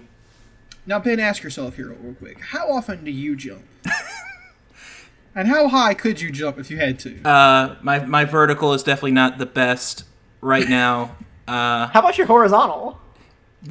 That was pretty. That was pretty good because I have more area to cover overall. Oh, okay, gotcha. Yeah, gotcha. But it's like video games. They prepare me to do a lot of stuff that I would never do in real life. Like there's no quicksand. Barely comes up in my life. No jumping, no climbing a wall. Like there's only a little handhold for you to get into. There's none of that shit. I've never had to hack a door yet. I don't use a lot of ropes so far. I mean, zip lines, man. Where are they all at? No, I've never seen a zip line that was in a super controlled environment. Yeah. Never been to a sewer. Never had to do a sewer for any reason. Never had us getting this manhole real quick. Let's go under the city. Never happened. It's the only way. But yeah, so you meet Lev and Yara, and this is when Abby has a character moment. These are 2 scars, who, lifelong enemies of the wolves, and you do find yourself indebted to them a little bit because they did save your life. So you do help them get around stuff. They help you a little bit, and you leave them in a mobile office building because Yara has been fucked up. They took a hammer to her arm and destroyed all of it. Yeah. And so she has a very useless arm that is going to get gangrenous pretty soon. So you leave him there, and you're like, okay, I'm not gonna kill you. You're not gonna kill me. We're gonna go on with our day. So yeah, then you venture back. Where do you go after this? You go The to aquarium. you go to the aquarium. Which is a journey because you got to go across a bridge and a fucking boat if you get the crossbow. And Wait, you follow no, those fucking guys. no. When do you go? You go to the hospital to get medicine. Yeah, and get stuff that's for... the next day. Well, no, You go to the aquarium first? They hide out in a trailer park first, and then she wakes up the next day and No. Abby leaves immediately. Oh yeah, that's right. and continues on to the night, and she comes back day 2. You get Yeah. Lev and Yara, and then that's when Mel tells her we got to cut Yara's arm off, so go to the hospital and get us our stuff. Yeah, that's Yeah, right. yeah. Okay. So you do all that, and then you go to the hospital. This is where, later in the day that you're in, Ellie is going to come kill some people, including Nora. I do like the contrast here between the two ways of getting at it. When you're Ellie, you go in, you kill everybody, you sneak past. But as when you're Abby, you just walk on through, and it's such a crazy contrast in your head to know that in a few hours this place will be a fucking war zone, and right now you're just walking around peacefully. So yeah, Nora, also one-dimensional character, pretty much only has one moment in this whole game, or 2 moments. This one when she says, "Sorry, can't help you. Go look on the bottom floor where the devil might be." No, they capture you. Remember? Oh, Because Because Isaac wants to talk to you, you're- Abby. You went AWOL. Yeah. And she And- lets you free. She lets you free, and then she's like, "Go see the devil." She gets you past some guards, and then you go meet the devil. You venture down to the bottom, and you meet the Rat King. Okay, hold on for a second, Seth. I just want to point out that when you get to the bottom of this hospital, this game is no longer The Last of Us. This shit changes to be It's Resident Evil. Evil. It's what it is. You got the fucking biohazard lockdown shit, the fucking electricity puzzles. This is all Resident Evil shit. Yeah. And the game continues to be Resident Evil because you fight a boss who you don't get to know the name of, but people have come up with the name of the Rat King.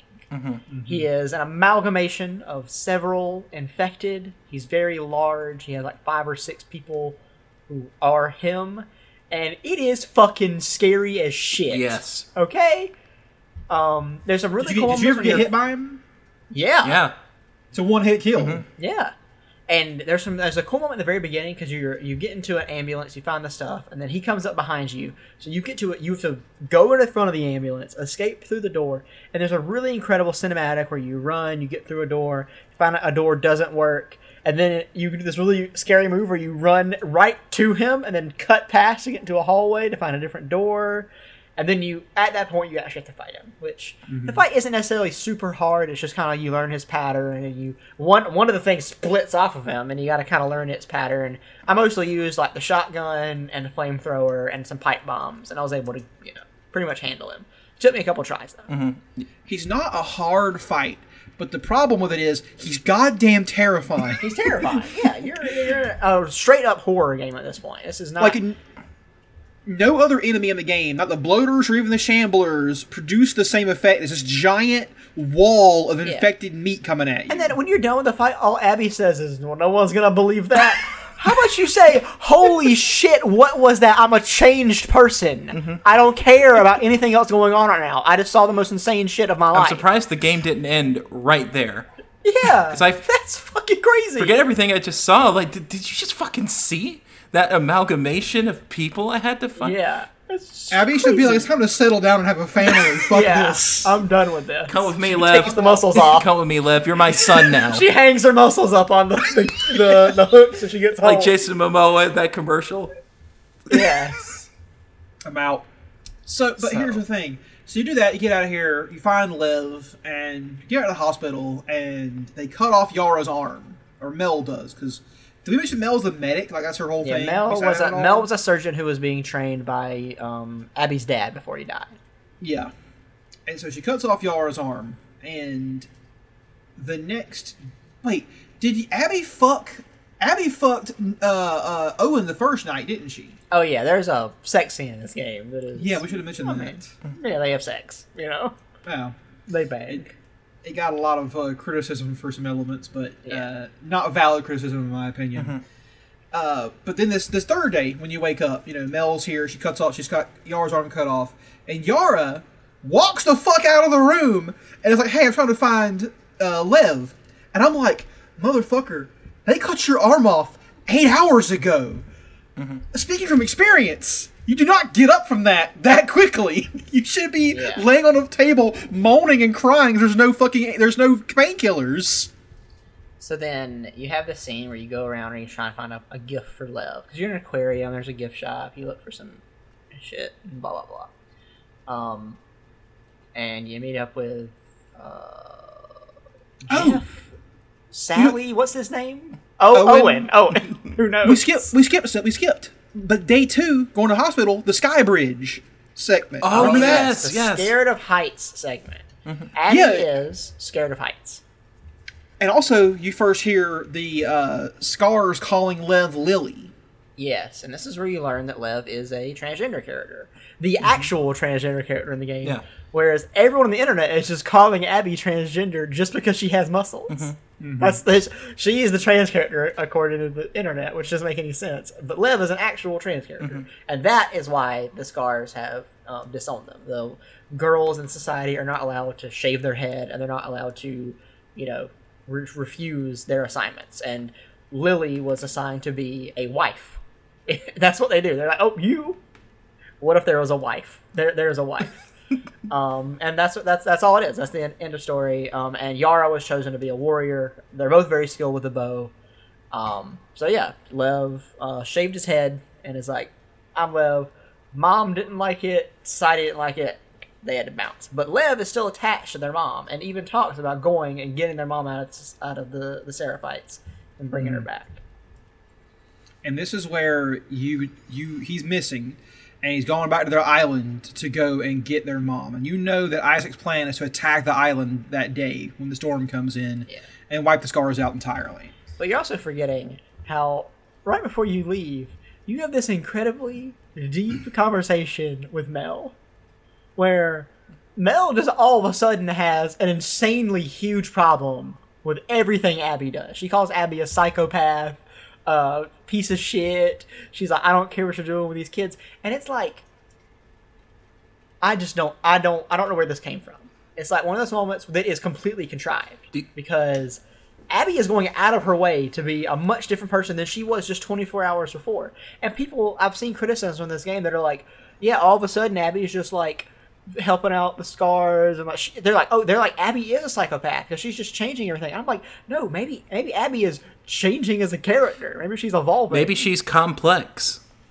Yeah, maybe she's not one-dimensional like everyone else in this game. Yeah, but do you think that maybe like this could be like pregnancy, like mood swings? Like I'm just like look at about 3 men over here like, oh, these pregnant women, swilling our scotch around. My mom's been pregnant twice. I know a thing or two.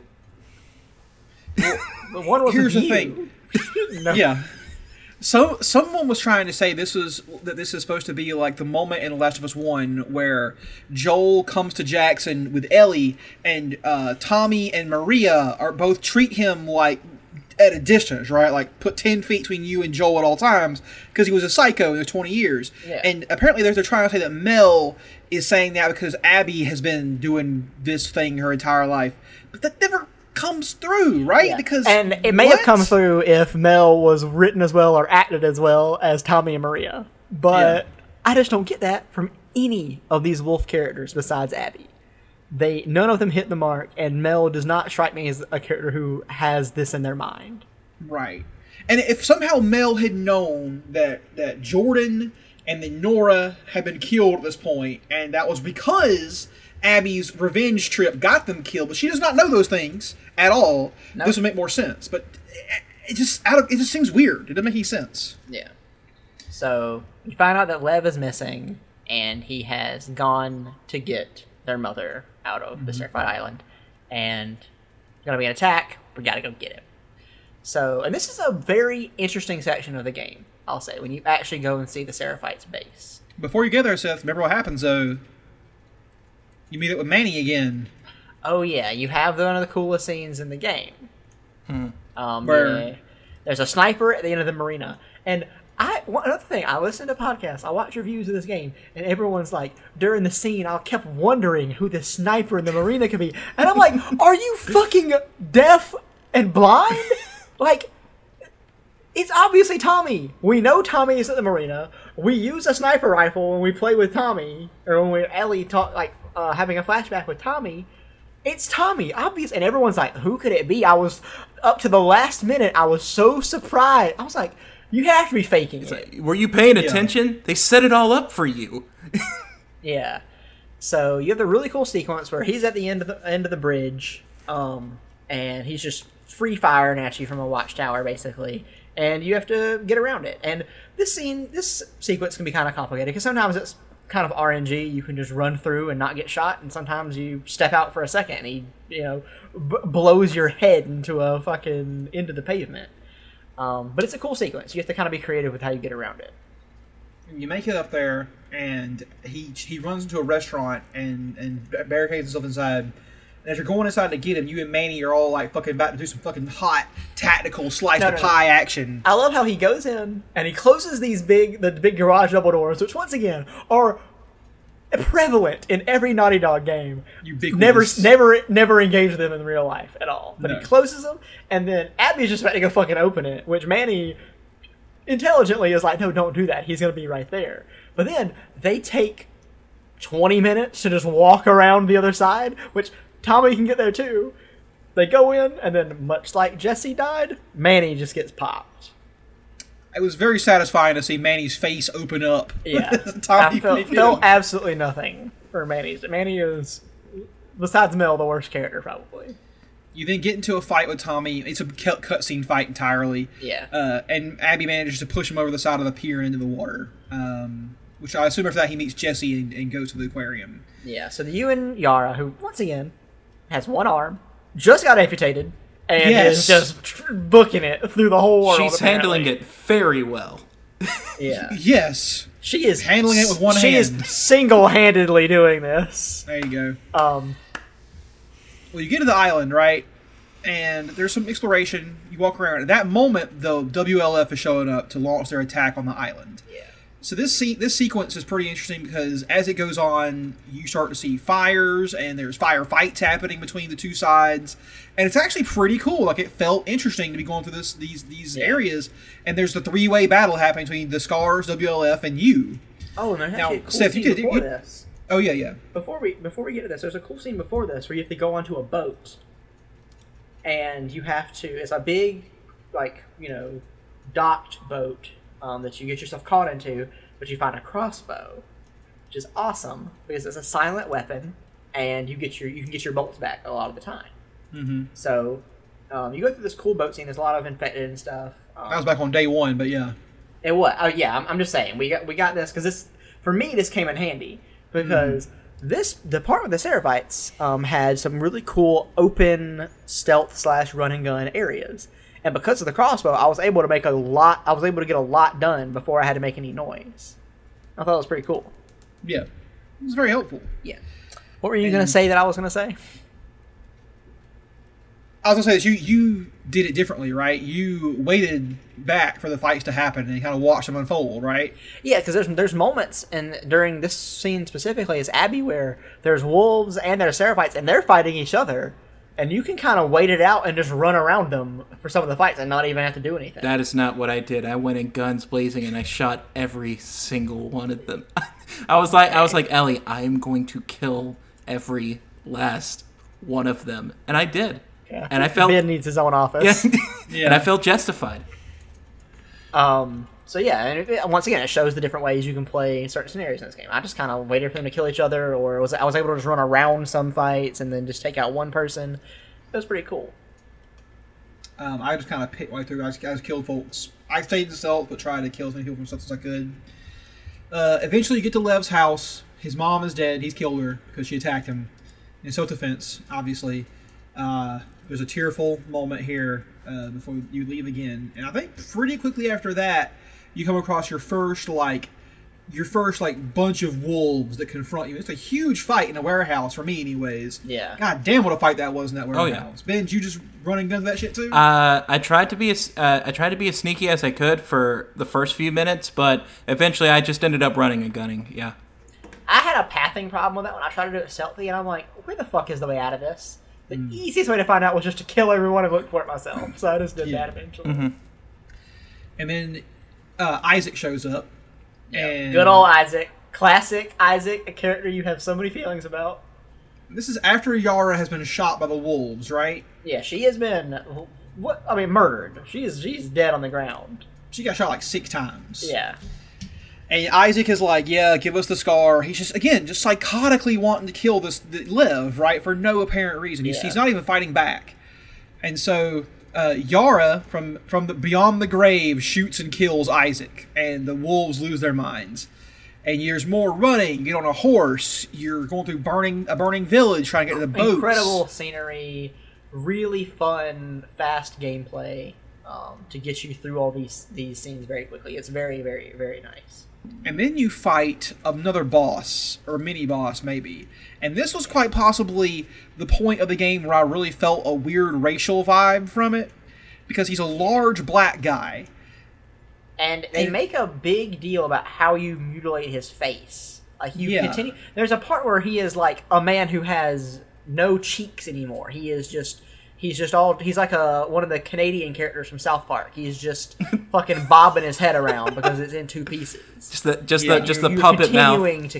Exactly, and you're continuing to like stab him and fight back against him, and it's very, very. I don't know. I had the same thing as you. We didn't talk before I played this scene, and I had a lot of really complex feelings during it. Mm-hmm. It just, the focus on his face is what really got to me, and it was like the fact that he's a black guy in a game that has such a dearth of people of color. Isaac, what happened to him 5 minutes ago? He got fucking shot to death right in front of you. You know, of course, he's a psycho. And this guy seems to have a history with Lev, and like that never really comes up before this scene. So you feel like you should know him, but you don't. Yeah. And then a huge boss fight. You kill him again. Very brutal. Very, very awful way to die. And then you go back to the aquarium, and you find that Mel and Owen have, unfortunately, bitten the dust. Yeah, pour one out for the homies on that one, because never will I ever forget. I want to say Val and... Was it Jesse? Was Jesse one of them? No, Jesse was on... I think Jesse was... Yeah, Jesse was the sex freak. That's Jesse? Right. Yeah, okay. Jesse? Anyways, apparently Ellie left her map in there, and that's how you find out she's in the theater. She circled the theater as her base, which I guess there, you gotta put away for her to get there. Mm-hmm. An interesting thing here happens in the theater. Ben, did you find the radio on the second floor as Abby? I believe so. I believe so, because you have to crawl in through that room to get in, right? Yeah. Okay, yeah, I believe I did. I'm trying to remember. Did you listen to the radio? I think so. You could hear the transmissions of the wolves as they're talking about the fight happening on the island. And it's so weird. It's not weird, but it's interesting, because what you find out is that the wolves lost. Ooh. And the Scars also lost. Ooh. And that basically no one survived that whole thing. Mm. And it's just a fucking shit show from top to bottom. Mm-hmm. And it's a very weird... It feeds into the theme of the game, I guess, which is just revenge is bad. Violence doesn't solve anything. Yeah. And then from this point on, it's pretty much the scene you've already seen, but from Abby's perspective. You go in, you kill Jesse, you hold Tommy down. Or actually, you sneak up on Tommy. He's down. And then when those two come in, you kill Jesse. And then now you actually reveal that Lev is there. And, once this... Basically, the fight starts. And it's a mirror of the fight from the first Last of Us, where Ellie has to fight that pedophile. Because you have no weapons, the other person has weapons, you have to sneak up, use stealth to hit them from behind in a sequence. How does Lev get taken out of this equation? I can't remember. She tells Lev to go watch the exits. She's like, take the bow, watch the exits. Yeah, so you run in past the theater. She shoots Tommy in the back of the head. She does, and Tommy does not die. Yeah, that was... blew my mind. It almost blew his too. Should be an execution-style murderer. It's crazy. He lives. Let's say then you chase her through the back of the theater, and then you get into, like I said, the same fight from the first game. The set is really cool. The red lights, the vibe you get from the whole thing is very interesting. And I wanted to ask, I've asked you this before, but I'll go ahead and ask now. And the second stage, the first stage, you're backstage of the theater, normal stuff. And then you attack her, and then you beat her through the ground. Yeah. So now you're a floor lower. It's like legitimate like anime stuff you're doing in this. Because Ellie has a machete in that first part. Yeah, so she has a machete. And the second part, she pulls out the shotgun. Did either of you die during this part as Abby? I did too. That was one of the most disturbing deaths because she shoots you like in the gut or whatever. And then I'm like, okay, game, I'm going to have to redo it. But no, the game lingers on your groggy body, and then she blows your head open. Mm-hmm. And I'm like... Brutal. I was like, this is unnecessarily brutal, honestly. Mm-hmm. Just disintegrates Abby's whole goddamn shit. Mm-hmm. But yeah, the fight, once again, it's not especially a hard fight. It's just, get behind her, press a button, and then it goes to the next stage. There's 3 stages, and then you have the, ultimate moment in the game where Abby has predictably beaten the shit out of Ellie and Dina. They're bloody pulps. Dina's pregnant. She knows it. She's about to cut Dina's throat right in front of Ellie. And then Lev is like, hey, don't do this. It's not worth it. We've taught them a lesson. We should go. This is not for us. And they do it. Mm-hmm. Abby, for the second time in the game, shows mercy to Ellie and leaves. Mm-hmm. And she's like, I better never see you again. I thought this whole section of the game was interesting. It was interesting to play as someone against Ellie and see what the person Ellie is going after, to see what Ellie is like from that perspective. And she looked like a goddamn lunatic. I'm like, okay, yeah, this is scary. She's scary. So right here, people have a problem in the game. People are like, oh, when I did this fight, I just let Ellie kill me because Ellie's cool. And I'm like, I honestly think you've read this wrong. I mean, I know I can't tell someone that their subjective opinion is wrong, but Ellie is the bad guy. Okay? Abby showed mercy in the beginning of the game. And she killed Joel, who's very close to you. You went and killed all of her friends. And while, once again, they are nowhere near interesting characters, she did have a connection to them. You killed like 5, 6 of her friends. You, Tommy, Jesse combined. You killed them. You have gone what I would consider to be too far. You had a problem with one person, you killed everyone around them, and they're upset about it. Just like Joel in the beginning, at the end of the first game, you have become a bad guy. You've become the bad person. So playing as Abby kind of feels vindicating in this moment. Like, you're trying to make right all these feelings in your head that have become so complex. I have a question. So Ben, you were talking about how it looks when you see yourself fighting Ellie, right? What it looks like from any of Ellie's perspective. Mm-hmm. Did anybody feel that it was just like Ellie looked like how weird it was to see Ellie as an NPC that you're fighting? And how her appearance was just like basically a little girl, like a regular girl, Yeah. Or a woman. Mm-hmm. And there's a moment when I killed her, right, when I fought her the third time you had to hit her, right? Where you had to, this time hit her with a bottle to get to, or a brick. When I found her, I snuck upon her, she was rummaging through her backpack, which was insanely just like, wow, what a detail to have in this game. Yeah. I hit her with a bottle and then I attacked her. But it was like, the experience of seeing Ellie from a different perspective was jarring because she was a boss and scary as fuck. And now you realize that's what you've been this entire time, when you were Ellie. Mm-hmm. So yeah, that's where one of the moments when I'm like, the internet, you're just wrong. Like the fight from Abby's perspective that's how it's supposed to look.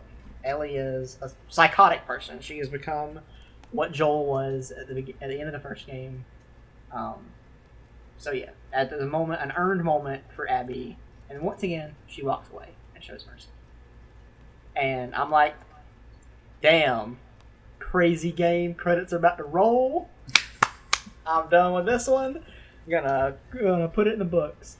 But they decided it was very important for us to see what happens later on.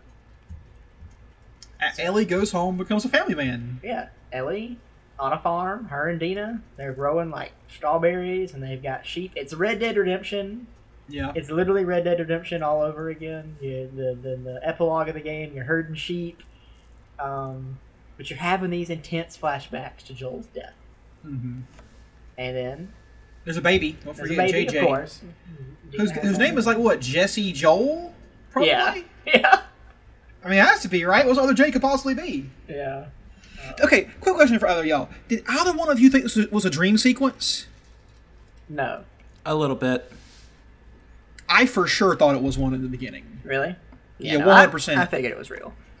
Especially once Tommy showed up, who I just watched his brains get fucking scrambled. I thought I'd seen that. So yeah, Tommy shows up. Hello, this is Chesterfield Crumbum Tippington III, your dispassionate British observer of all things podcast. It was at this point that your intrepid hosts noticed a technical malfunction in their equipment and were forced, unfortunately, to start a new audio file. If you will believe it, this was the first occurrence of this in Illenial's history. It was quickly corrected and fixed, and I now return you to your regularly scheduled podcast entertainment program. Thank you. God save the Queen. Technical difficulties. They happen all the time. Baba-ding, baba-doom. We're back. Yep. Sorry. Small break. It's okay. It's all good. It's all good. Turns out It's my most fault things are this okay. time. Yeah. So much like The Last of Us 2, we take a weird, unnecessary break and then return for more. And now the audio sounds slightly different. And we're gonna we're gonna speed run the end of this game. Yeah, Tommy shows up. He's like, "Hey, I know where she's at. Are you gonna get revenge?" Dina's like, "We're not doing revenge anymore." Ellie's like, "Actually, we are," and leaves. Peace, Yep. bitch. She leaves. And she goes. Goes to Santa Barbara. When you're playing as Barbara. Abby, you're in Santa Barbara. You're looking for this new Firefly outpost in Lev. You go somewhere, you find a radio, you're like, "Hey, I'm Abby," and they're like, "All right, everything's gonna be good for you, no more problems, Abby, come on to us, everything's gonna be fine." But then you get taken by these guys named the Rattlers, and it's one of the factions that it's so easy to tell that you're gonna hate, even though they have really no exposition, because they're wearing like wraparound Oakleys and tactical gear. They're the kind of guys who on Twitter are like always saying the word tactical. Mm-hmm. And so you're gonna hate these replies. guys. Yeah, so you're gonna hate them. If a pair of Oakley sunglasses could be a human being, they would be the Rattlers. They take Lev and Abby hostage. Ellie gets to fucking Santa Barbara. She shows up. She's like, "Yo, I found your boat, and now I'm going to wherever the fuck you are." Eventually, she gets fucking trapped by a Rattler trap. She gets stabbed in the side by a piece of wood. She tricks some guys, kills them, takes her submachine gun, and then finds the Rattler base. You fight your way through it, and then at the very end of the game, she frees the prisoners. By the way, the Rattlers take slaves. They are slavers to the fucking hilt. Yeah. Also, at the beginning of this podcast, I mentioned that around this area was when I had that game-breaking glitch. As you know, you get to one section where they have zombies like chained to the floor, basically. And I found the first one. I killed everybody there. I went and saw the zombie that was still attached to the chain. I shot the zombie, and then I went and saw that I could have released the chain and the zombie with it. So I did that, and I guess the game had not prepared for any dumbass to just shoot the zombie, then set it free, because that broke the whole game for me. Almost like I had to do a hard reboot on my PS4. Wow. Thankfully, it had saved and it started me like right back there. But yeah, I had to do a hard reboot, and I got so scared. It's like, oh no, 25 hours gone. Yeah, it's crazy. So you fight the Rattlers, who suck, and everybody hates them, and they should have replaced Scars as the third faction, in my opinion. And then you get to the end, and the slaves are being freed. They start a rebellion. It's all burning down. Like, hey, where's Abby at? And she's like, she's out at the pillars. I ain't going out of the pillars. And then you walk around. You look at a bunch of people. They fake you out because one of them has like a long braid, like Abby has the whole game. But Abby has been stripped of her braid. You find her looking gangly, sick. She's lost a lot of muscle mass. She's not the truck she was before. She is very much ganglier, much closer to Ellie's size. Still bigger than Ellie, but much closer to her size now. You cut her down. She goes and cuts Lev down. You walk to your boats, and then Ellie's like, "All right, well now we gotta have it out." And then she's like, Abby's like, I'm not doing this. And she's like, okay, well, I'll kill Lev. It's like, okay, I guess we'll do this. And then you fight. And you have no option in this fight. You have to win as Ellie. And eventually, Ellie has a knife. Yeah, she has a knife. You're fighting. She gets it out of you or whatever. And then you start drowning her eventually once the fight has gone so far. You start drowning her. You think back. You let her go. And the internet fucking loses their mind. Not before she bites off 2 of your fingers. She does get you good. You lose your guitar playing fingers. Yeah. We didn't mention the guitar, but that's a big thing in this game. Yeah, there's like a big guitar thing. Whatever. There's a guitar mini. There's a Guitar Hero in this game. You have to play guitar with the controller. And the controls and everything. It for playing the guitar, it's very good. I've seen videos on YouTube of like, here's Ellie playing "Nothing Else Matters" by fucking Metallica, and Fade to Black or whatever. But yeah, like they did a really good job with that. If you want to just sit there and like tinker with it, you can finger pluck and everything. Yeah, but this is a family podcast. Don't say that. Yeah. So my bad. after this, I think Abby leaves on her boat, and Ellie just sits there in the water. And you go back home. Dina's not there. She's left. She's packed up everything and left. We didn't mention the cut scenes to the earlier parts with Joel and Ellie at all. Yeah, there's a really good one where you get to get into a space capsule, experience some stuff. But yeah, you get to fight zombies ephemeral. In space. And what you find out is that eventually Ellie Joel told her the truth of what happened about the cure and him killing the doctor and all that kind of stuff and getting her out of there. And there's a moment where they break up essentially, like as father and daughter. She's like, fuck you, I'm done. And then even further on from that, she says that she doesn't know she can forgive him, but she'd like to try. Yeah. And so this is the game's biggest failing, in my opinion. One, I never thought that Joel should have been the person that told Ellie what happened. And so when Joel dies, there's, as a player who doesn't know about all these flashbacks, and I didn't even know these flashbacks when I played the game, actually. Two things had not been spoiled for me. So when he's dead as Ellie, you're like, as the player who doesn't know this stuff, you're like, okay, well, he protected me all this time. He has been a father figure to me, no matter what we've fought about or anything. We had it. And then also, I never had a last moment with him. The last time as far as we know, the last time they talked was at the dance that happens the night before, which is in the E3 trailer, and was supposed to be a big thing. It happens at the very end of the game, randomly. And as far as we know, that's the only time they were talking. So in our mind, we're mad at Joel, or we were mad at Joel, and we don't know what he did in the Firefly Hospital. So we want revenge. But in reality, we know. Ellie knows. Joel did this. Joel is a bad guy. You even tell him that he robbed your life of meaning. So a little less of a reason to get revenge. And then 2, you had your final moment with him. You had a moment where you kind of reconciled. You said, I'm not going to be able to forgive you, but I'm willing to build a better relationship out of this. So you got both of those things. And to me, I think the better game is you don't know this stuff. You didn't have your final moment with Joel. And then throughout the game, because people in the game do mention when they see you without a mask on, oh, you're the girl. So if you find out throughout the game through Abby's side characters, giving them more to do, that, oh, you're this girl, we know of you.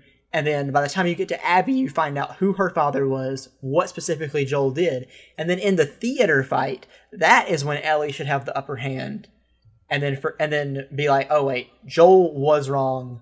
All this was for naught. I'm going to let you have mercy. And then if you still want to do the farm scene, have that as an epilogue where you're just like, oh, this is Ellie's life afterwards.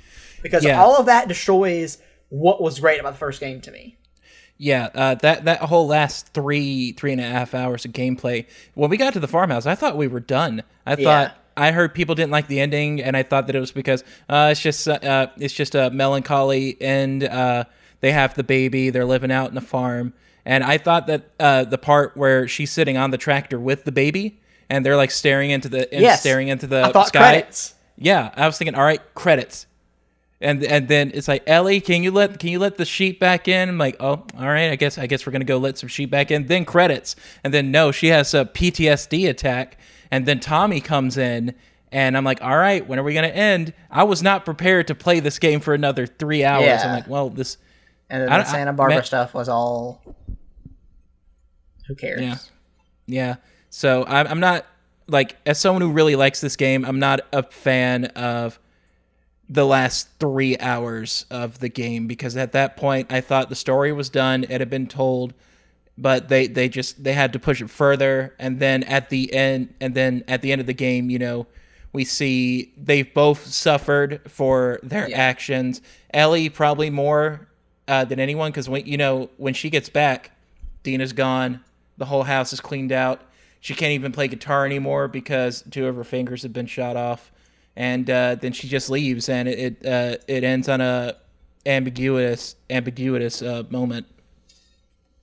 I want to point out that Abby was turned into a slave.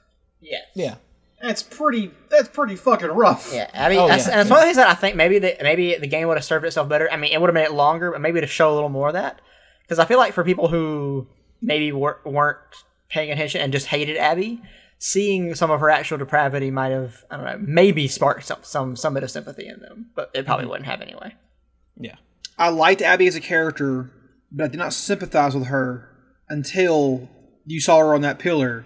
And I was like, she's been through fucking hell, actually. Yeah. Holy fuck. Because I didn't give a fuck about her stupid friends dying. And fuck her dad, who thought he could cure this disease. Didn't care about any of that shit. Yeah. But that was rough. Seeing someone who's been clearly abused and underfed and forced into labor and God knows what other kind of abuse, that's rough. I mean, no matter how controversial of opinion this is, by the end of the game, I was Team Abby. I was like, Abby is, in my opinion, the protagonist of this game. Mm-hmm. And Ellie is the antagonist. And I mean, and it's a complicated relationship. I'm not saying one is 100% protagonist, 100% antagonist, but that's how I felt by the end of the game.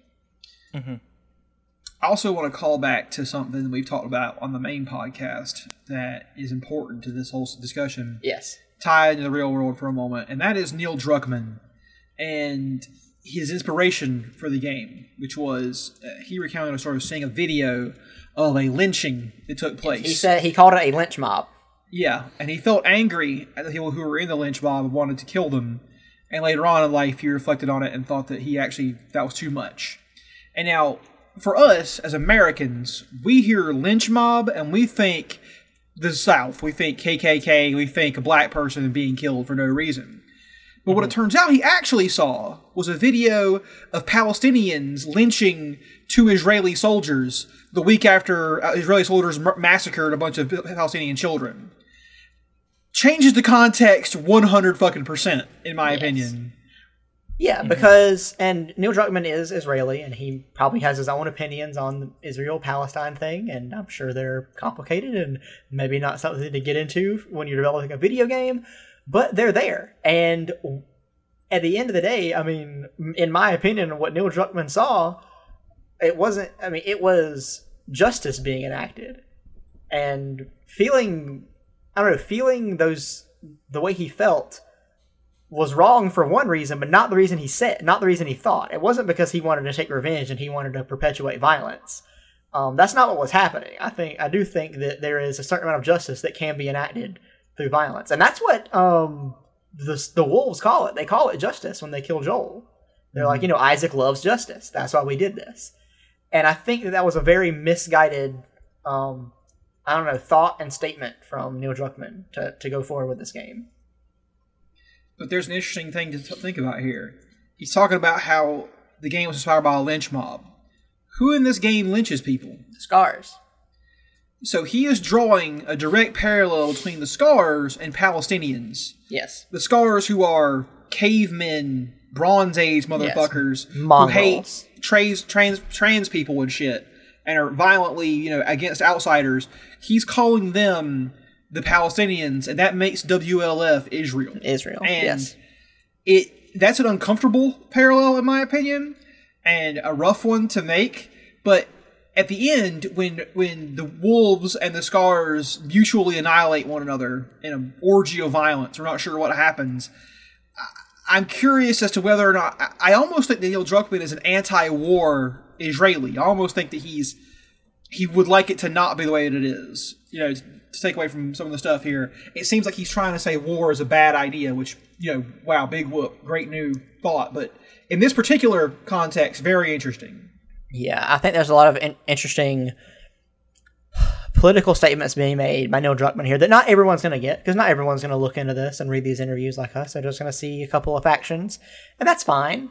But he's definitely saying something here, and as coming from being an Israeli and having this viewpoint, it puts an interesting mark on the game for me. It's one of those things where I look back and I'm like, Neil Druckmann is not the best person when it comes to this kind of stuff, and it is definitely one of the stains that this game has for me, and one of the reasons I don't think it's quite the masterpiece that the first one was. All right, Ben, how do we fix Palestine? This is all up to you. Well, first you gotta talk to them, you know? Stop. You gotta get them all in a room. Take away their weapons. Yeah, just one giant Congress-sized room. And that's all I got so far. I haven't really good first step. All right. Get the entire country into one place. Get all the Palestinians in a room, and now get all the Israelis in a room together, the same room, Battle Royale. Let's see. Wait a minute. We went back. Nope. See what happens next. Druckmann's crying right now. I do think, to me, and this is something, I think Jackson has an interesting Israel vibe going on with the young people and the young soldiers going off on patrols, apparently mandatory service of some sort. But once again, the weird thing about Jackson is that you are either a child, you are 20 years old, or you are 50. Those are the three age groups. Mm-hmm.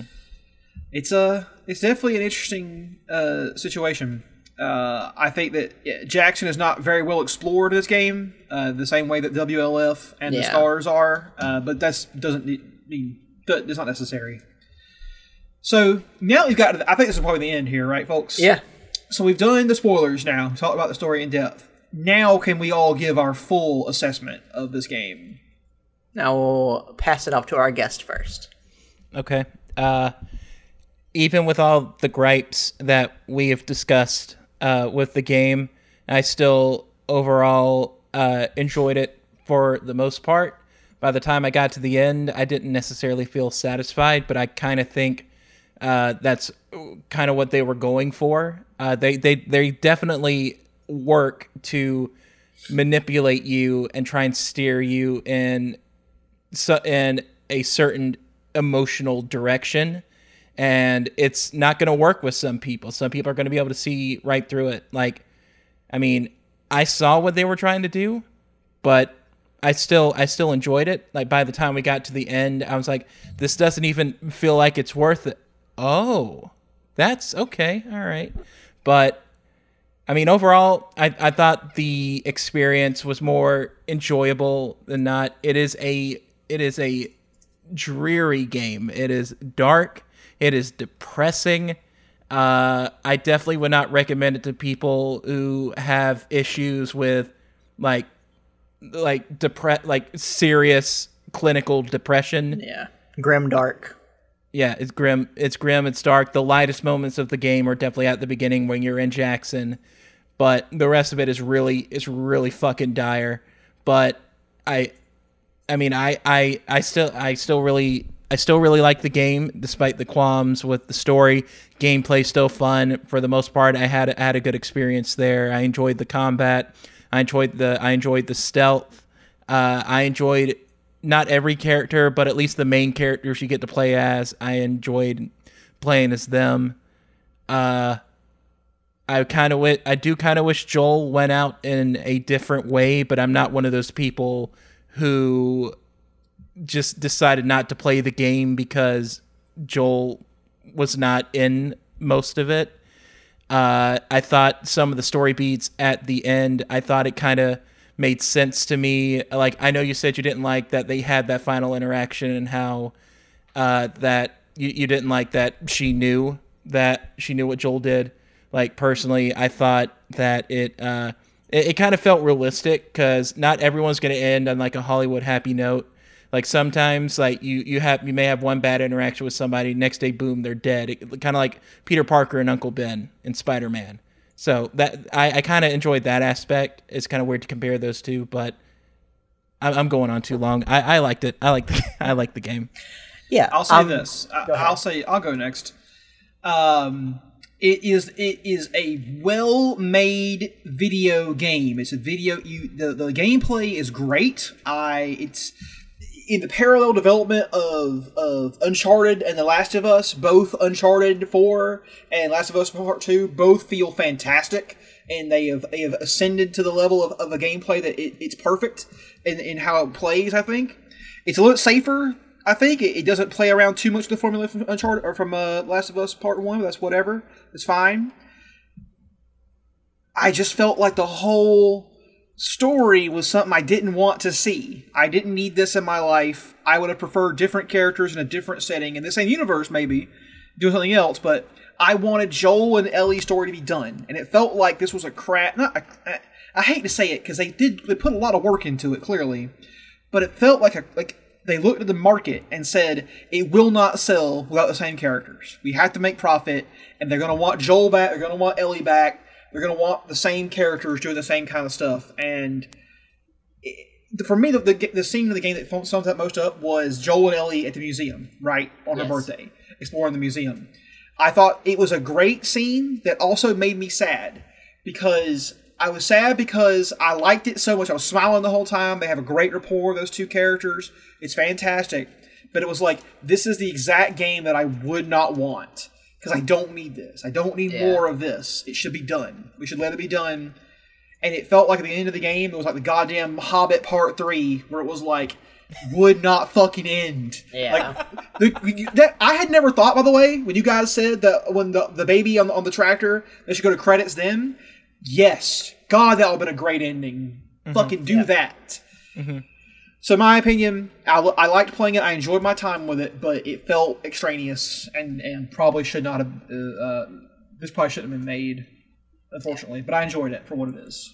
Yeah. So I'm going to piggyback off what you guys said. I think that it is a masterclass in story-based game making and game design. Level design especially was fantastic. I think that so many games that are going to come out in the next 5 to 10 years are going to look at this game for inspiration in a lot of ways. And just like they did with the first Last of Us, I mean, we wouldn't have 2018's God of War if it wasn't for the Last of Us. I mean, it would be a different game. So yeah, it did all that stuff right. And I think that, like I said, I detailed how I think the story could have been better. And I don't agree with a lot of stuff they did with the story. And the political stuff puts a stain on it for me. But yeah, I'm never gonna be able to sit here and say that it's a bad game and that I don't think people should check it out. It's a very well made game, and all the people who worked on it, except for Neil Druckmann, deserve a lot of credit. It's the developers, the designers, the artists, the actors, incredible work.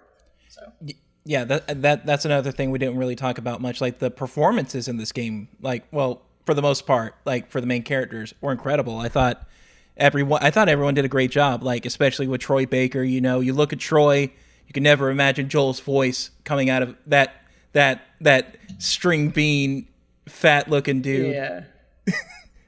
But Laura Bailey as Abby was very impressive. Ashley Johnson, Shannon Woodward, a lot of the guy you mentioned earlier, Derek Phillips. Yeah. All great additions to this game. Yeah. Yeah. And also, did y'all see that Laura Bailey's getting like death threats on Twitter because of this game? Because people obviously thought that she had the creative control over Abby. Yeah. And I watch Laura Bailey on the show Critical Role a lot, and she's a master voice actress. Unrecognizable for me in this game. Would never have known that it was the same person on that I listened to on that show. Mm-hmm. It's crazy. She's got some chops here. Mm-hmm. And she made Abby come alive. That's a hard thing to do for a character that comes in the second act and has to live up to Joel and Ellie from the first game. But she fucking pulled it off. Oh, yeah. Yep. I agree. Overall, this is an episode, y'all. That was a very long episode that yes. all of the Filipino children are going to listen to and have a lot of fun with. Argentinians. Argentinian. Well, no, I think we broke into the Philippines recently. Yeah, we did, didn't we? But yeah. So I'm good. I'm good. Yeah, man, this was fun. Thank Ben, you, got Ben. any for being on thoughts? the podcast. Thank you. Any final Yep. thoughts? Anything you want to plug? Yeah. You can follow me on Twitter at either the Ben Powell, or if you want just a more wrestling specific Twitter feed, follow my wrestling account at Ben Talks WWE. I also host Southern SmackDown with my friend Danny, the only wrestling podcast recorded in this specific area, which focuses on the weekly happenings in the world of professional wrestling. We are on SoundCloud, Apple Podcasts, Google Podcast, and Stitcher. So if you're into any of that, just check it out if you wish. I'm not forcing you to Nice. do anything. And he also did the theme song for our main episodes. So, Yeah. Yep. If good you job. ever want me to update that or anything, just let me know. Whenever you want, hey, you're doing this for free. Whenever you want to do it, give it a crack. Yeah. We've made more episodes. We've said more stupid shit, so you can try. You've added Marcus, so Yeah. Seth, quick sidebar. Ben, don't listen. Seth, Yep. Take your headphones off. should we pay Ben? Pay Ben? Should we pay Ben money? I never even thought of that. Like give him some cash for his work? they should pay me.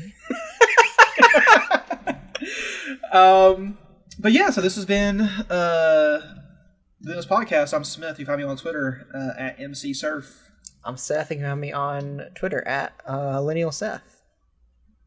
And on Letterboxd. At Letterboxd at Knazeras, Kynazeras.